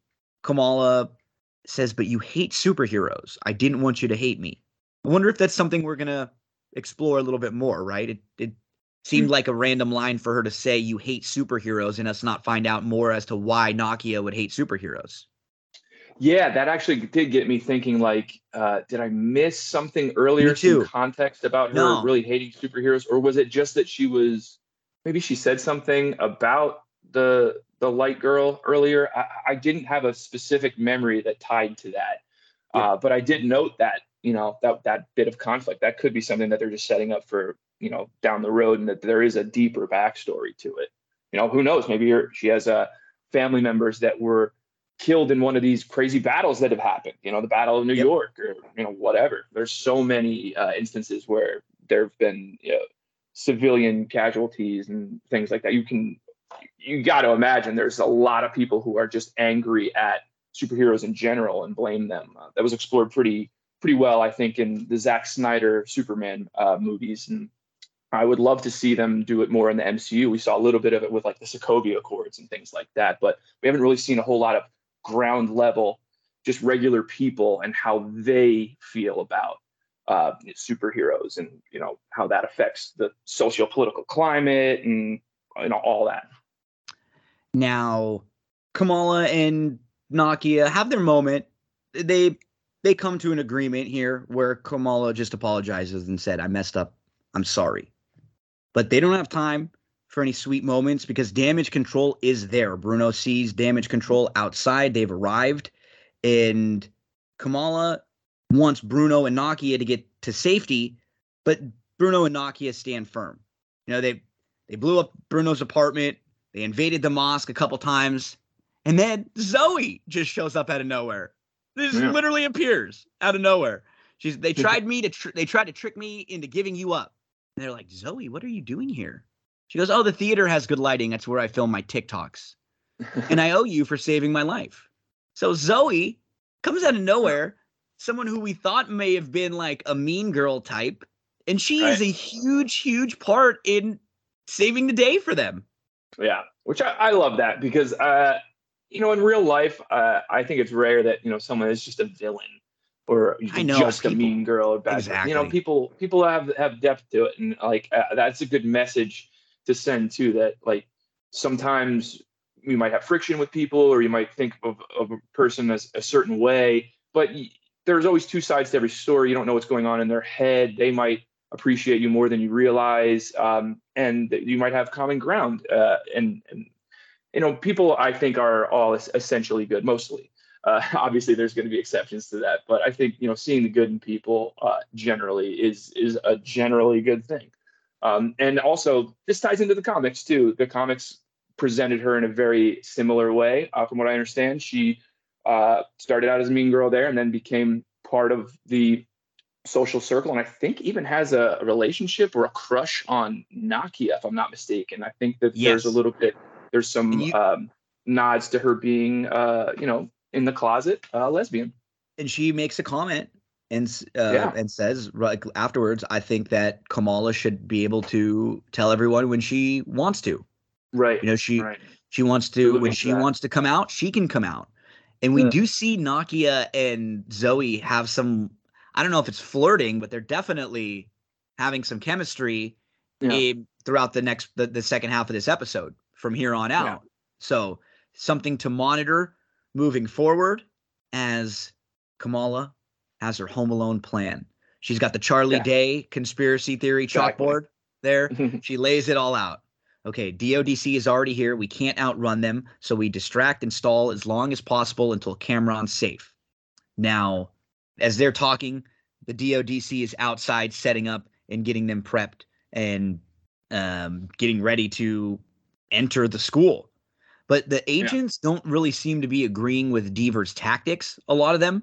Right. Like, she seems like she's kind of going rogue. She gets shoulder checked at one point, which I thought was crazy. Like, a dude walks by and just like bumps her pretty hard in the shoulder. Now, Amir, he just shows up out of nowhere in the middle of the plan. He says, we'll keep them busy while you run out the back. Kamala looks over like, Amir, what are you doing here? He goes, bathroom window. I went to school here too. Mom sent me to watch out for you. It was just so nonchalant. She's kind of mad for a second. Then Kamala just sort of gets right back into it. Fine, just don't ruin anything. Amir, Zoe, you grab supplies. Bruno and I are on mad scientist duty. After that, we grab every fire extinguisher in the school. Zoe, you're on the softball team, right? And when she says this, she says, you and Nakia, grab as many balls as you can. She kind of says it with like how a kid would say it. You know, she almost like laughs her way through it. Yeah. Which I thought was a good little nod. And as she's going on with her plan, Nakia says, we're going to stop damage control with softballs. She goes, no, we're going to stall damage control with softballs. And the real plan is Zoe. So total Home Alone plan. They've got it all mapped out. That was my first thought. It was very, very Home Alone. And also Jay and Silent Bob from Mallrats. I like what they're doing. It just felt really, really rushed through. Like, very thank quick. You.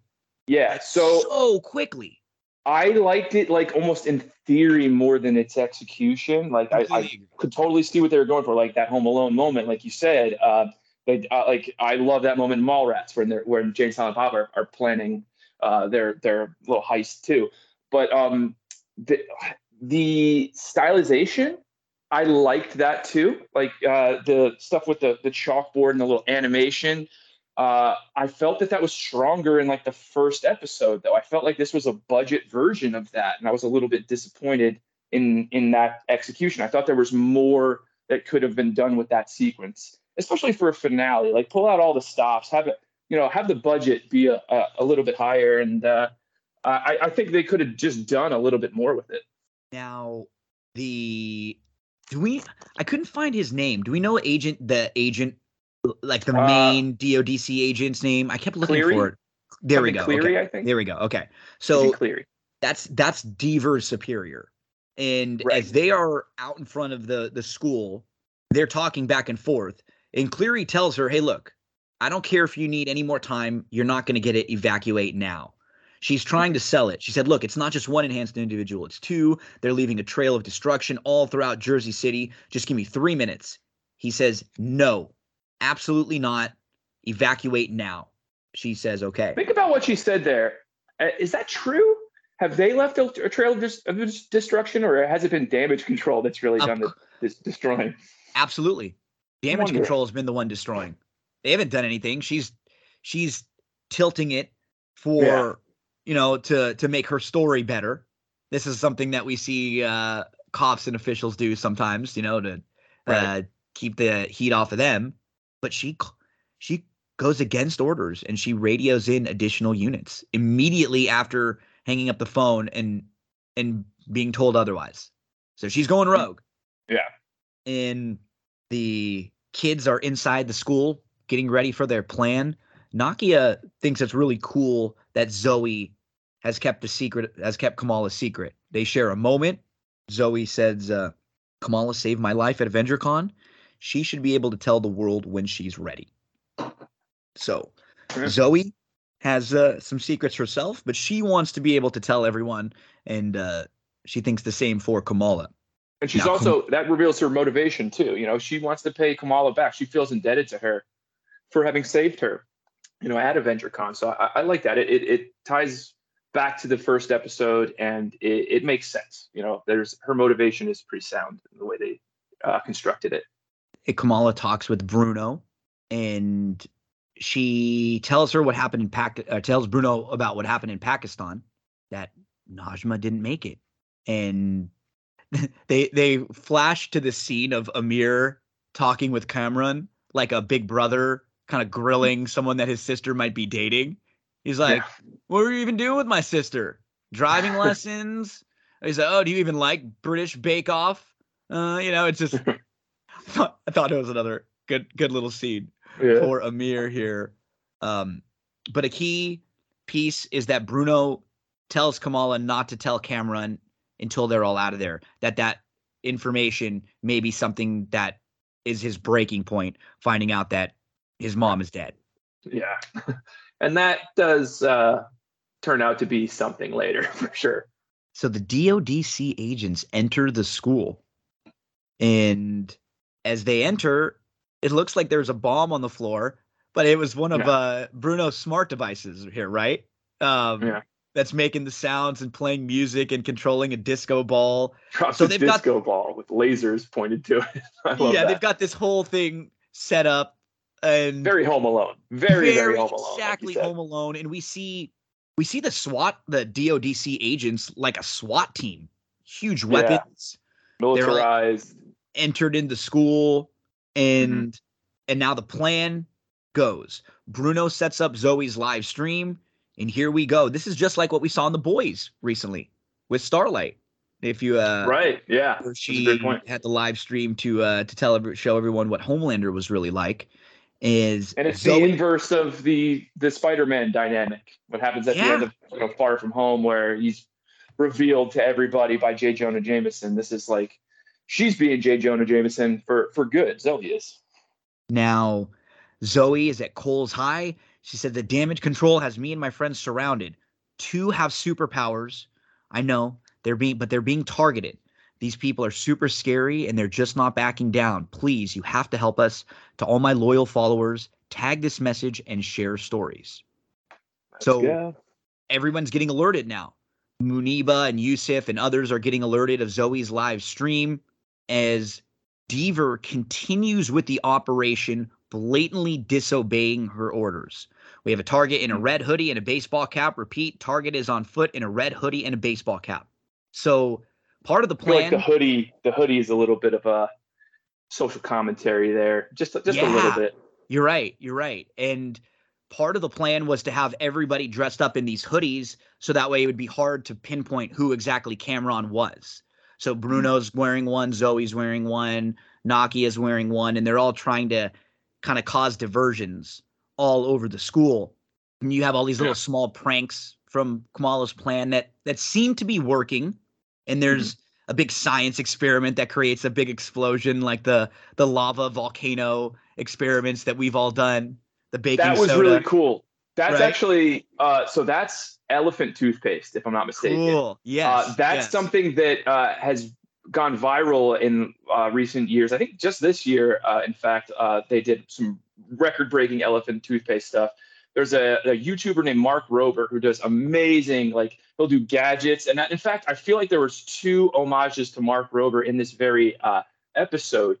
He'll do these gadgets every year where he pranks package thieves. So he'll create basically a glitter bomb, a more elaborate like glitter bomb that's in a fake package, and he'll get people to steal them. And then he has the whole thing like recorded in some way, and broadcast it. And he does these great videos where like all of a sudden the thieves, they open up the package, and then they're glitter bombed, and then there's a fart smell, and then they're recorded, and it's a great like revenge prank thing. But he also did these great elephant toothpaste stuff, which is just massive, and it looks just like that. And I thought that was a really cool tie-in to the fact that Kamala is a YouTuber, and Zoe's a TikToker, so they're using the social media, new media savviness to their advantage here. I thought that was really cool. So Cameron and Kamala have this moment. They're hiding behind a desk together, trying to hide from the DODC, and they're holding hands, and they lean in where they're about to have a kiss. But Bruno comes around the corner, and he's like yelling something to them. He doesn't realize they're about to kiss, but then after he said it, he like stops. It's this awkward moment where he sees it. Brutal. And you just, your poor heart breaks a little for Bruno.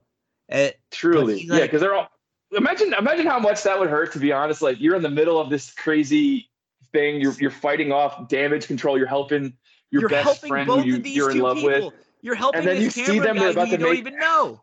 It would hurt so bad to see that, honestly. Like, in the middle of it, you'd feel like you were so on the outside of what's going on, in a way. Like, because a moment ago you're thinking you're all in sync and you're all working together on this thing that's very important, and then there's just this huge 180 where you see you're having a romantic moment in the middle of all this, just you two. Like, we're out here helping you. You're having I would be hurt and a little bit angry at the same time. But Bruno, he's a G. He takes it like a G, and he moves on.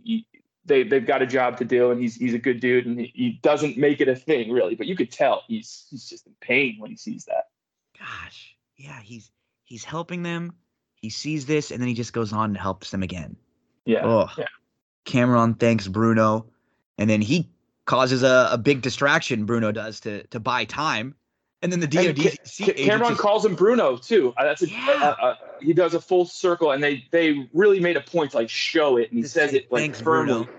And he shows him respect too when he does it. You really see that between the two of them. There's a mutual respect at that point, even though they know that they're both in love with the same girl. They both see that about each other, but they respect each other at this point, and that's their one element of conflict. Everything else they're kind of in sync with, and so it's a nice moment, because despite that huge pain, they're still men, and they're still good people to each other in that moment. Amir, Zoe, and Nakia start shooting their softballs at the DODC agents, and as soon as Amir starts to celebrate, the agents just detain him. Zoe, Nakia. But so I like that. They acted for a moment like it was going to work, and then it doesn't work. Yeah, Yeah, like well, that. it's just supposed to stall. They stalled for a few moments at least, That's and then all. they got their faces slammed against the gym floor pretty Yeah, hard. they do buy some time for Kamala and Cameron, which was Yeah. the point all along. Yeah. Can we talk propaganda for a second? Oh yeah, please. So I gotta think that there's people who are. I know for a fact there are already a ton of people who talk MCU of like military propaganda and propaganda in its own ways too. I think that you could very much argue that this episode has some elements of propaganda in it. For one, you've got the whole bad apple cop dynamic. So they're framing it in a way that like it's not the institution that's the problem. It's one bad apple going rogue there. So that's one element of the propaganda that I think is a little bit, arguably problematic. Not necessarily though. The other aspect I would say is like you've got these SWAT guys going in to a school with non-lethal projectiles, and they're being engaged by random people in hoodies who they would probably regard as terrorists, and they're not just gunning them down instantly, which is what I would assume would happen. Is that a military force is going to use lethal force 90% of the time rather than this other invented technology that it's comics, so I'll ride with that. But then even at the end, you've got jumping ahead a little bit, you've got the cops, the good cops, the local PD kind of stepping up against the militarized cops, which is kind of a fiction and kind of a fantasy. You don't really see that. So I just wanted to make sure that we brought this up because I know that this is something that people watching are thinking about. At least some subset of the population is kind of fixated on stuff like propaganda. There's a meme that pops up on Twitter like every other week about how it's far time we recognize that Brooklyn Nine-Nine is propaganda. And I always laugh at that, but there's some truth to it. I think there's got to be, especially with the recent news and things that you've seen happen with police officers and Uvalde specifically. This was a particularly weird episode to watch so soon after this. I know Uvalde it was thing. it's like there's no way it was timed this way. Obviously, right? This stuff Right. was set up months ago, but Yeah. Disney was like, "Oh shit!" when The way- when you're they right. realized that the timing of it. But the timing of what just happened with the shooting, this is a high school, and you're right. And even I don't mind it. When I watched it back, I guess it must have been like the third time when we see coming up in just a moment, the moment when all the cops sort of go and stand together in front of Kamala and Yeah. band together. That was the one that I think a lot of people were bothered by initially. And and you know what?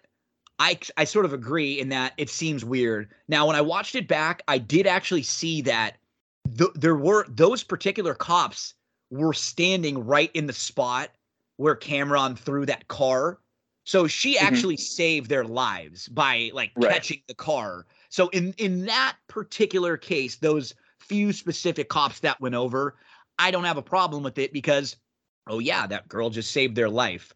But overall, what it was sort of the message that they're going for here, it is a little bit like, what are they trying to do here? It's. I don't even know if it's intentional. No, I'm not even going to put that behind it. I just think it's part of our culture and the way that cops are written about on TV, traditionally and stuff. And I feel like a lot of what we saw here was kind of derivative of TV depictions of cops and military, even down to at the end where they're lining up the cops and saying fire, cease fire. That doesn't seem like, I don't think that's how they rock it.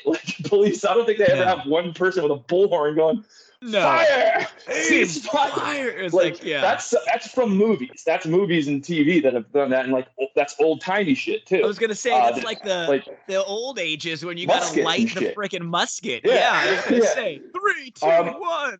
Yeah, but to play devil's advocate also to what I was saying, kind of in support of that moment with the cops too, you could also argue that was a symbolic moment where local police and a local police force is kind of stepping up against this militarized fascistic police force. And maybe it's an argument for a different type of policing. I think we could probably all agree that police officers who police and operate out of their own neighborhoods, that's a kind of a better dynamic than police officers being shipped in from the suburbs or something to go police Jersey City, which is how it is. That's kind of how it is. So, technically in real life, those cops that were the Jersey City cops probably were what I'm describing right now. They probably live in Monmouth County, some really nice area of Jersey, and then they drive into Jersey City and then police that neighborhood in reality. But I feel like on the show, what they were trying to depict is an ideal where there's a good local police force who is benevolent and trying to, just protect and serve their community. So Kamala and Cameron are now together trying to get Cameron free. And this is when he finds out, as he asks what happened in Pakistan. Kamala says that Najma did exactly what she swore. She pierced the veil. She tried to destroy everything. Cameron says that she was trying to save our world, my home. My mother's dead, isn't she? And he gets angry.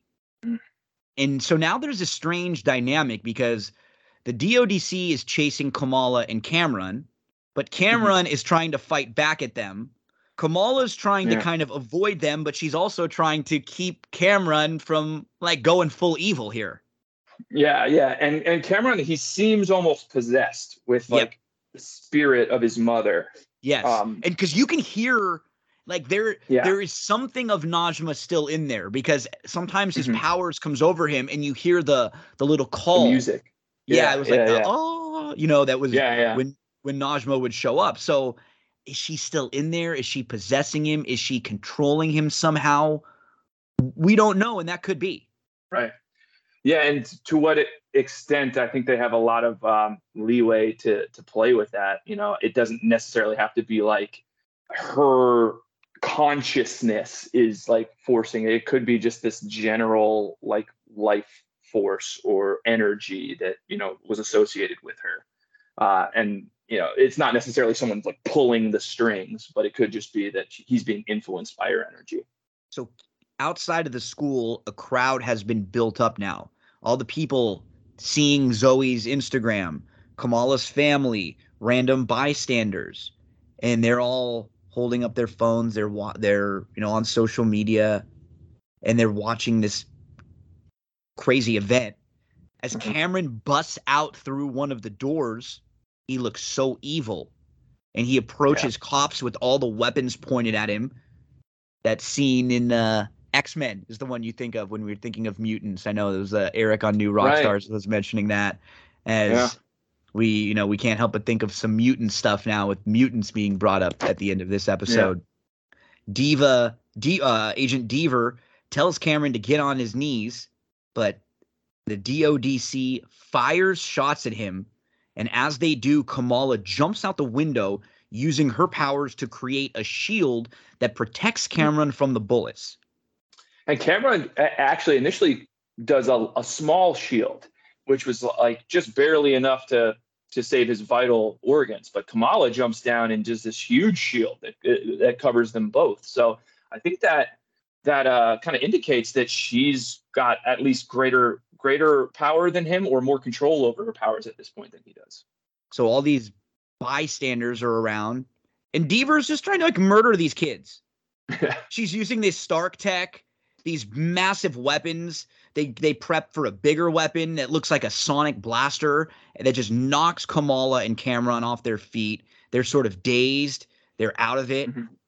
Bruno and Kamala they're yelling, kind of scared, trying to motivate Kamala, calling to her. Yeah. As Deaver readies the weapon for another shot, Kamala gets big. She says, "Embiggen." And I can't help but think Simpsons anytime I hear that word. we get the video game music it was like a as soon as she got bigger. And she gets to about 10 feet. She's glowing, huge fist. She lays waste to a car. Then she checks on the men inside to make sure they were okay. They're fine. And the DODC agents, they just line up to shoot at her, but she's using the hard light to shield all of their firing. As Cameron starts getting really serious firing back at the DODC agents, he throws a car, and it's going to hit this big group of innocent people, officers. Kamala's able to use her powers to catch it. She strains. She saves tens, maybe hundreds of lives there as the crowd all cheers. They're alive. They've made it. Yeah. And so, yeah, it's a battle going on here as Cameron is emitting hard light in big rock-like formations all over. Kamala's struggling to approach him, but she's able to create this dome around her and Cameron, again, saving all of these people from his hard light and his power, and that the power that he's not able to control. Yeah. Yeah. This moment reminded me a little bit of X-Men: The Last Stand. Yeah. This moment when Phoenix, Jean Grey, she's got this crazy whirlwind of power and energy around her, and it's just disintegrating things. And Logan Wolverine is trying to approach her and like pushing forward through this energy, and pieces of him are just falling apart. It reminded me of that, only honestly not quite as good. And that's not my favorite X-Men movie either. That was one of the worst ones, I'd say. But still, that moment there, I thought, which probably came almost 20 years ago, kind of outshined this, which was a little bit disappointing to see something that was derivative but doesn't top the thing that came before. And that also extends to just, I wasn't crazy about the hard light look and the Noor dimension, all that stuff. It just, to me, looked very fake, very CG, just superimposed over the frame. And then I got to say too, the Embiggens moment, I thought was a little bit of a letdown in its execution. All this stuff in its conception, I think are really clever, and I think kind of what needed to happen. I think it's the execution where it kind of fell short.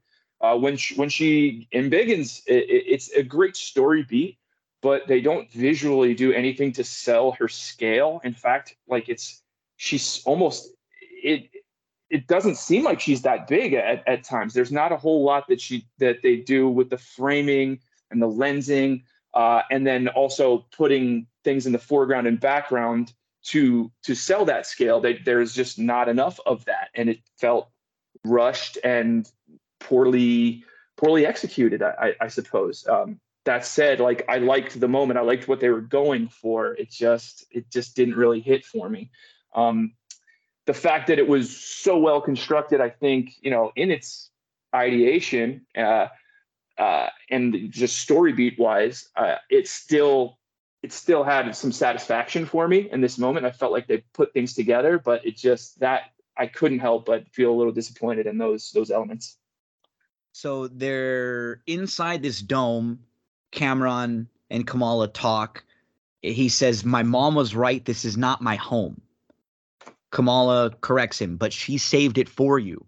In her last moments, she sent everything she had to protect you. She chose you."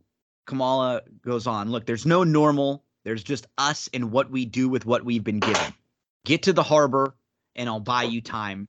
So she creates time for Cameron to leave through a hole in the floor, and he's able to get to what we think is clearance. We do actually see him meet up with Kareem, but we don't really know anything more than that. So that's sort of where Cameron leaves off. But Deaver is not done. She wants to go after Kamala. Right. But all the people around, Kamala's family, friends, random officers, they all band together. They stand in front of Kamala to protect her. Mm-hmm. And Spider-Man 2 moment. It's nice. Like, it's a sweet moment. It is. And the phone call comes in for Deaver. And it was the superior officer saying, don't say anything, don't do anything, just get out of there. You went against my orders publicly. You attacked a bunch of kids using our name. And you know what that means? You're relieved of duty. A unit is coming to fix your mess. Get out of there now. I love the way he delivered that line, by the way. And I get so jealous listening to it because I would love to, when somebody just completely screws up on the job or like goes against your instructions.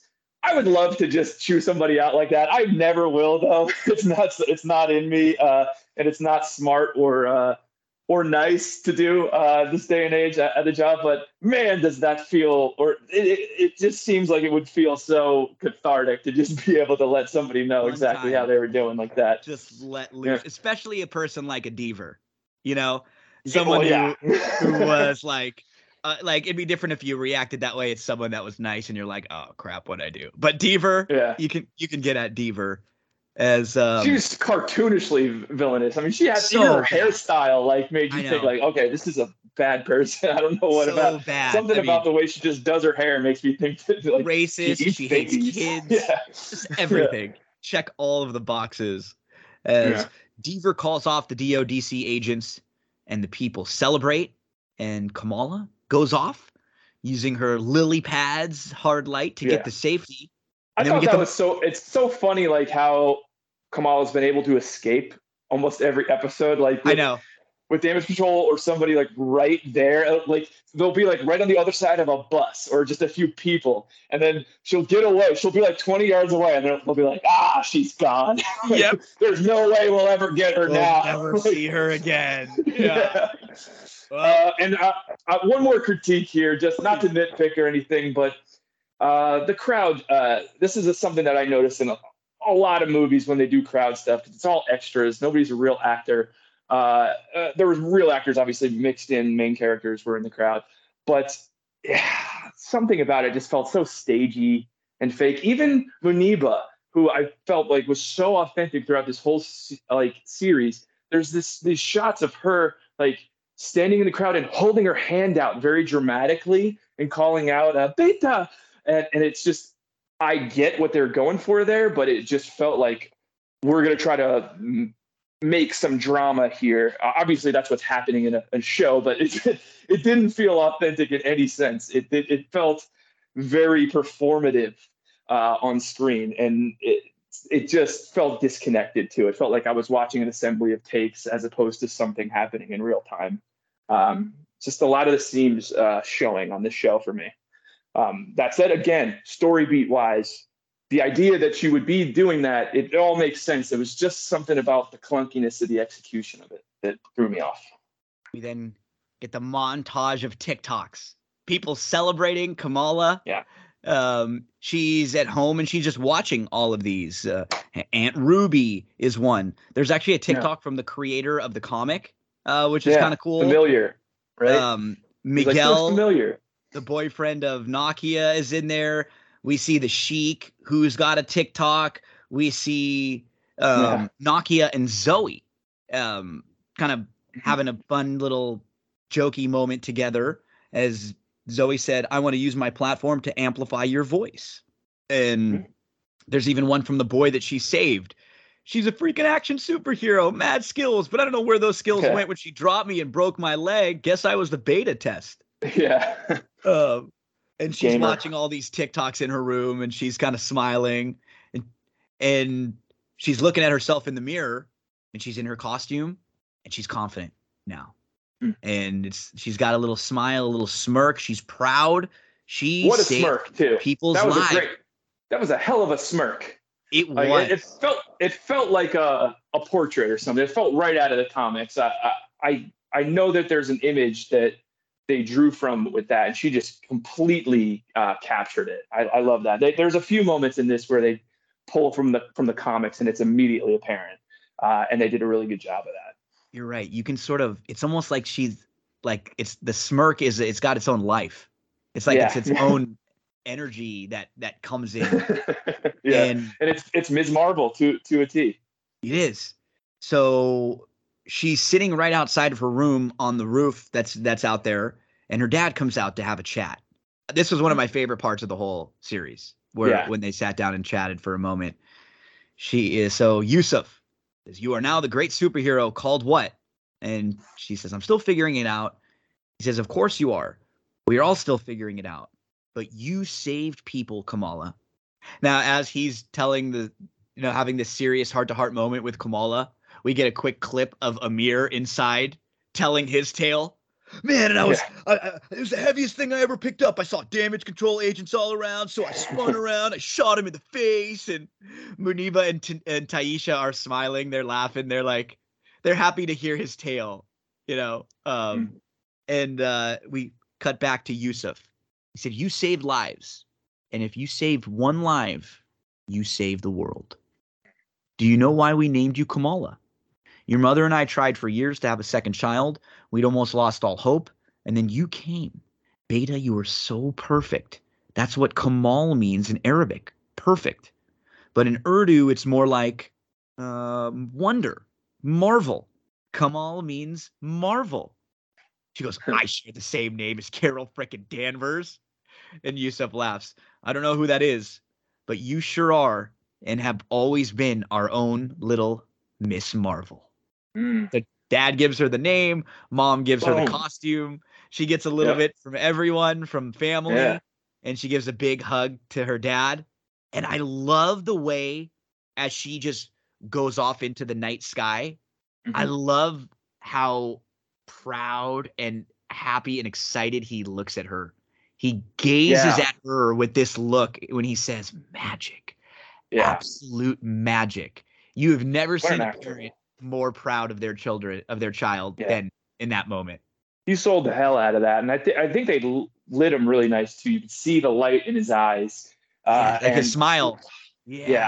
What a performance too! Like the parents on this show, I thought just exuded parental energy and that love and support and worry for their kids. Like all those things mixing together in a very just very accurate way, very relatable way. It felt very authentic to me.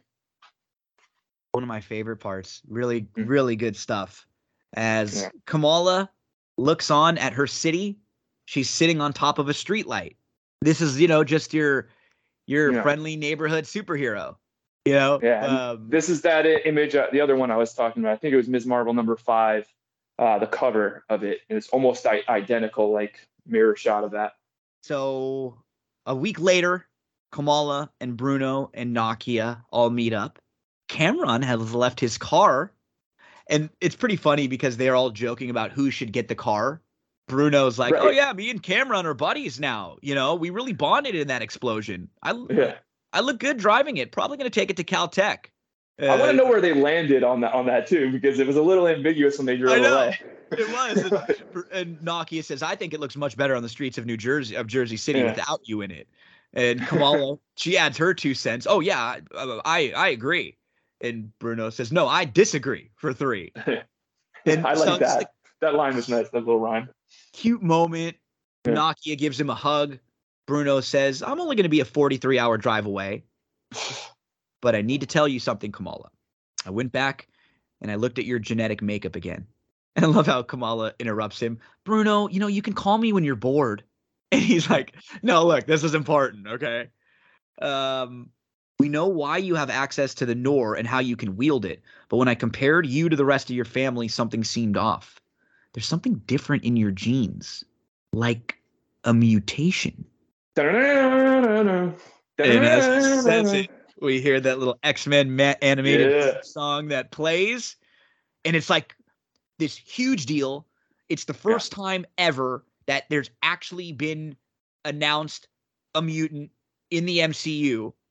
And then Kamala just shrugs it off like it's no big deal. I liked how they did it. It was like this big buildup. The music plays, and we're ready for Kamala to go, "Oh no!" And she goes, "Whatever it is, it's just going to be another label. Keys, please." Right. It's a good point. So she just shrugs it totally off. So can't wait to dive into this world. Mutants in the MCU. Yeah. But Nakia had already ripped the keys off of Bruno. She's in the driver's seat. They're going to get some shawarma. I love that little nod to Avengers post credits. Yep. And the three friends go off for some food. Beautiful. Yeah, just a good way to end with those three. Yeah. Because some of the best parts of this series were them together and their chemistry. So before we get to our post-credit scene, we finished up here. How'd you think they put a bow on it, with everything that happened with Kamala here in New Jersey? Story-wise, really nice. We have a lot of places to go from here. We've got some separation of our main characters, which is going to drive, I think, some new story lines, some conflict perhaps between them, some distance can either make the heart grow fonder, or perhaps they become a little bit cold to each other and have to find their way back to each other. Who knows with that? I love the way that her parents and family are now supportive of her. I think that can create some interesting dynamics. We've seen a lot of secret identity stuff in the past. So, having a good support system of a family and not having to keep everything from them, that's an interesting dynamic to explore. And it also raises a lot of possibilities for conflict there, because why do superheroes have the secret identity? To protect those people. So all those people are now in danger. They've all stood up to help Kamala at times. They stood up against the government. They're going to probably be investigated further on that. And who knows, Kamala's whole family's probably being monitored and surveilled at all times moving forward now. There's a lot of fun to be had from this. And obviously the post-credit sequence that we're going to get to, I think it's going to be the most immediate. It's going to have the most immediate effect on where we go from here. As you know, Ms. Marvel will return in The Marvels alongside Monica Rambeau and the Captain Marvel, Brie Larson's Captain Marvel. So I think there's a lot that we can do here. I think we're probably going to get that story in the movie, and then we're going to get season 2, which is going to bring back a lot of these characters that we've come to know and love from this season. I have an inkling that this The Marvels movie is not going to feature too many of the side characters from this series, but it's going to have Kamala in sort of a fish out of water and a completely new environment with new people. I think so too. And I would agree completely with you. We've had our ups and downs. Most of the series I liked. I did. Like most of the episodes, I came out of it smiling, happy, having fun. Some stuff was a little bit underdeveloped, rushed. And then maybe some of the CGI stuff, I think we have a lot of the same sort of gripes. But overall, I like the story. I like the tone of it. I like a lot of what they're doing. And so if that's the case, when they tried a few things that didn't work, I'll say, okay, that didn't work. It's just, we would love for the level of CGI and maybe the level of the TV shows to just be raised a little bit, just a little bit, because their highs are still high, but the lows of the shows seem a little bit lower than some of the movies and just some of the amount that they put in. Yeah. Well, I definitely think that Marvel has overextended themselves a little bit. We've been touching on this, as long as we've been talking about this, we've been talking about, are they going to overextend themselves, or, how are they going to keep up this pace? It's a huge, unwieldy thing to manage all these schedules, all these budgets, have the stories interweave in a way that makes sense and don't contradict each other and not, step on the toes of directors who are coming in, your talent. Like, there's so many variables in play. I think it's getting a little bit away from them. I don't think Kevin Feige can rein in and have the quality control that they had in phase 1 or 2. I think when I look at those phase 1 movies, and I'm really honest about it, I see a difference. I see in even just the way that the frames are constructed. There's more chiaroscuro. There's more depth and character to the frame. Things look a little bit more timeless. When I look at the first Iron Man movie, even just look at how how Tony Stark's armor looks in that movie, and then look at how it kind of progresses even through like Infinity War and some of these where it just feels more CG. It feels a little bit more artificial, and then extend that, even beyond to the TV realm. Just look at the runtime. That's something that just has made the rounds recently. Is Phase 4 has already eclipsed the entire runtime of all the phases that preceded it. So there's more hours in Phase 4 than there are of all the other phases combined. So they're just doing a lot, and their resources haven't expanded exponentially. They're just farming out a lot of this work to CG production houses. These are non-union labor. They're keeping up with a schedule that they made pre-COVID, and they're trying to stick to that as tightly as possible. I know they've pushed things back, but COVID ended up being much more of a thing than I think anyone probably saw coming. In early 2020, I think it probably affected the slate and the way that they could approach the films and the hours that go into the films. All of that has shifted, and they've had to, adjust to a new normal of timelines. And I could really see the strain of, the weight of all these runtimes, of all these different projects, and COVID, which is still going, and it's rearing its ugly head right now. We might see mask mandates again as early as next week in Los Angeles. Gun to my head, God damn, I don't want to do that again. But I know. It's you and I are recording. When you and I are recording right now, we pushed our recording a week back because Stephanie, me, Milo, my mom, my dad, my sister all got COVID. Stephanie just tested negative, but Milo and I still have not had our negative tests quite yet. And I honestly, as you and I are recording this, we are literally about done in the next minute or two. I almost stopped you 2 different times through this interview because I felt like I had to go throw up. And I felt sick. Geez. And I was like, you know what? I'm going to power through this. I'm going to power through this. I just want to try to get through it. And it's funny because yesterday, the 2 days before we recorded, I felt a lot better. I got a lot of my work done. But there are little waves or little moments where it's it just sort of would hit me I really don't feel good again. And gosh, you're right. And it's one of those things where it's hard because we're critiquing the show. So at one point, we're not stupid. We understand, just like what you said, the world was in a different place. Everything wasn't operating at the same way, the same level. Then on the flip side, there has to be at least a base level, right, of quality that we're looking for. Yeah. And I'm not saying that Ms. Marvel didn't hit that. I think Ms. Marvel hit it fine. I enjoyed this series, but I'm not I want there to be a lot of content. I'm someone who, some people don't like Star Wars stuff or Marvel stuff. I like that we have more. Some's going to be great. There'll be other stuff here and there, but I like the fact that there's more.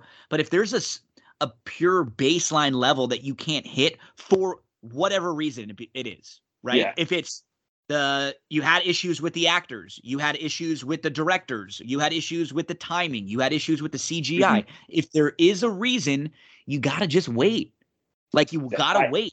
That was the best. That was the point, is that we liked in with how things were in Phase 1 and Phase 2, it was 1 or 2 things a year. And then that was it. And we would talk all about it, but it wasn't there wasn't these rushing to get things in because it had to be in by sweeps or by the start of May because that's when the next show's got to start. Now this is because there is this big picture. They are, you can feel it. You can feel it a little bit, and that there's not quite as much purpose. Like I said, I haven't seen Thor yet, but in just hearing some things that people have said, some positives, some negatives, but just that it doesn't feel like everything in this phase is leading to the same point.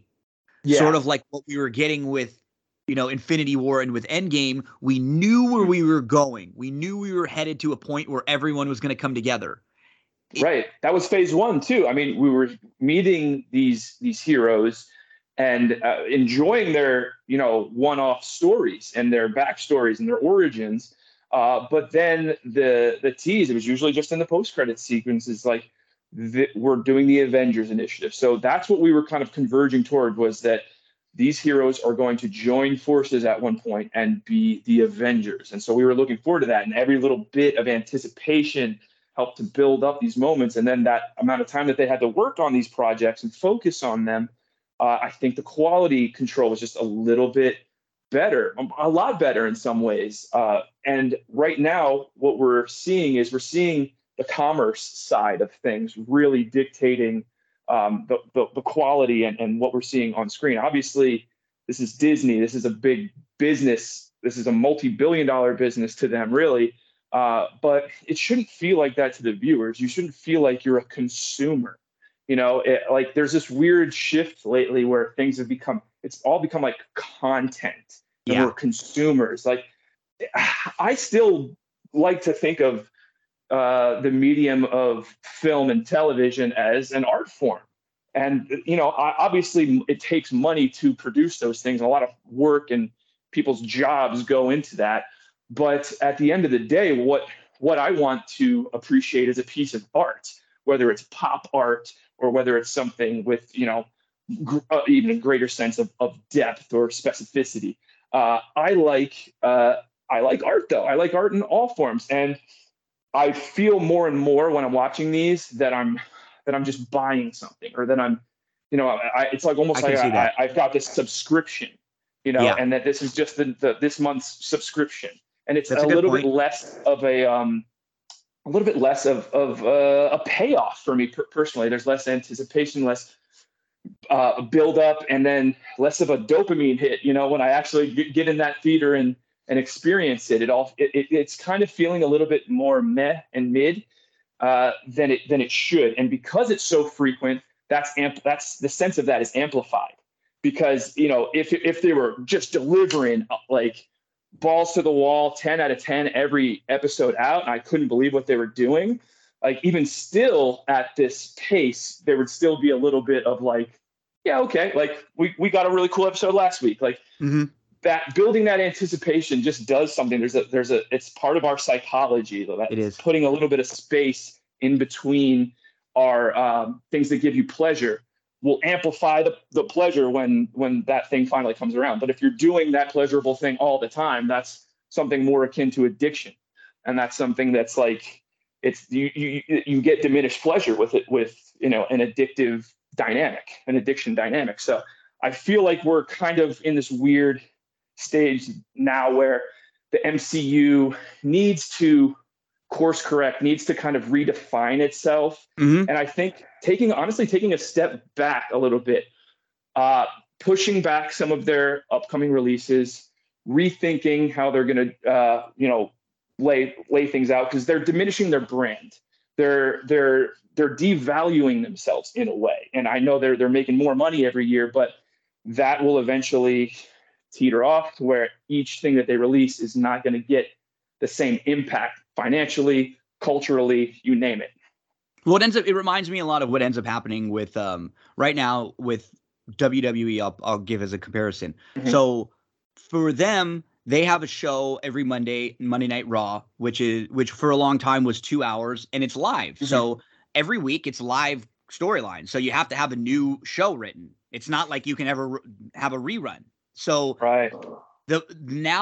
then after they got bigger, years ago, they got a show on Friday night for SmackDown. So now they have 2 hours on Monday and 2 hours on Friday that are completely different storylines, all new, always having to be, fresh, new scripts written every week. What ended up happening is Monday night, the ratings were doing so well, they wanted to extend to 3 hours now. So now on Monday night, so they've got 3 hours, then they've got 2 hours on Friday. And what ends up happening is, like, I'm a wrestling fan. I understand why you're doing it, because they're getting more advertising money and they just make more money by having a 3-hour show versus a 2-hour show. But the problem is it dilutes all of the content. And so there's only so much exciting shit you can put out there each week that's live, to where you start getting the point where it's like, gosh, this was like, there was about an hour of good stuff on that 3-hour show. Right. And then sometimes you get to that point where it is less more here. I feel like less is more. Absolutely. And what ends up happening is your fans get less and less interested in it. There's always going to be the hardcores that watch whatever you put out no matter what. That's fine. Yeah. But the novice fans, the people that you're trying to get hooked, the ones that aren't your hardest core fans, they're the ones that are okay with, like, oh, there's 3 hours. Okay, I can kind of tune. It just becomes a little bit too much. And that's we're kind of in that area here right now. So we There's just a gotta barrier of entry. The more stuff, the more backstory there is. I've heard from people going, I want to watch these movies, but like, where do I start? Do I have to watch them all? Like, I have to watch from Iron Man, and it's like 300 hours. Like, I have a job, I have a family. I'm never going to finish this. I don't want to be confused. Am I going to be confused because I don't know what's going on or what character this is? Like, I've heard that. So I think we're well beyond that point at this stage, and it's only going to compound from here. the post-credit scene. Yeah. Carol Danvers in Kamala's room. Kamala lays down in her bed. She's tired, but the Bengal lights up, and like a tornado, Kamala is gone. In her place, it's Captain Marvel, who looks very confused. Two theories. Yeah, I heard two theories about this. One that, it was like a shape-shifting thing where Kamala shape-shifted into her, her idol here. But I think most people agreed that it was the other option, which is that they literally just swapped places in reality. Okay. Yeah, I think that probably, I think they just swapped places maybe with the Bengals. Yeah. Is that what we're thinking? Yeah, like the Bengals, just the whole trading places. Yeah, pretty much. Like that they essentially traveled, they switched places. Like wherever Captain Marvel was is where Kamala is now, and Captain Marvel is now where Kamala was. And I think that has to do with the Bengal is probably a negaband. So they're probably traveling through the negative zone, which is Captain Marvel lore, like the original Captain Marvel. I think that's probably, I think most people agree that's what it is. I did hear, though, some people maybe thought it could be shape-shifting. That is something that I believe Kamala can do in the comics. She can embiggen, she can, stretch out, so she can also shapeshift to look like somebody.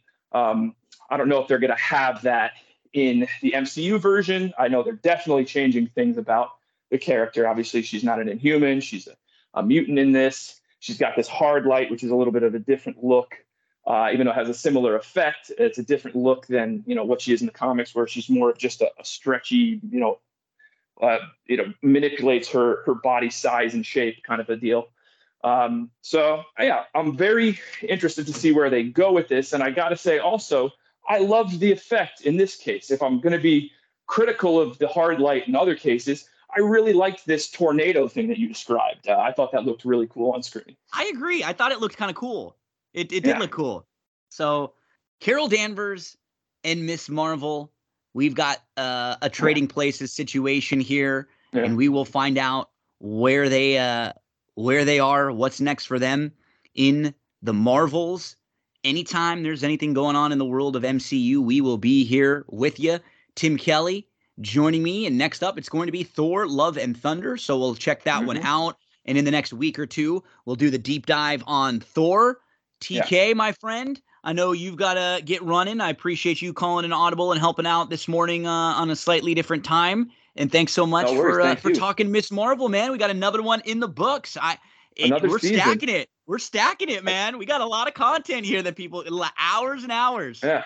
I feel like we just started with Wanda. I know. Just yesterday almost. But now that I think of it, I remember doing the Wanda one from the hospital when my son was born. Now my son's almost a year and a half. So time really does fly.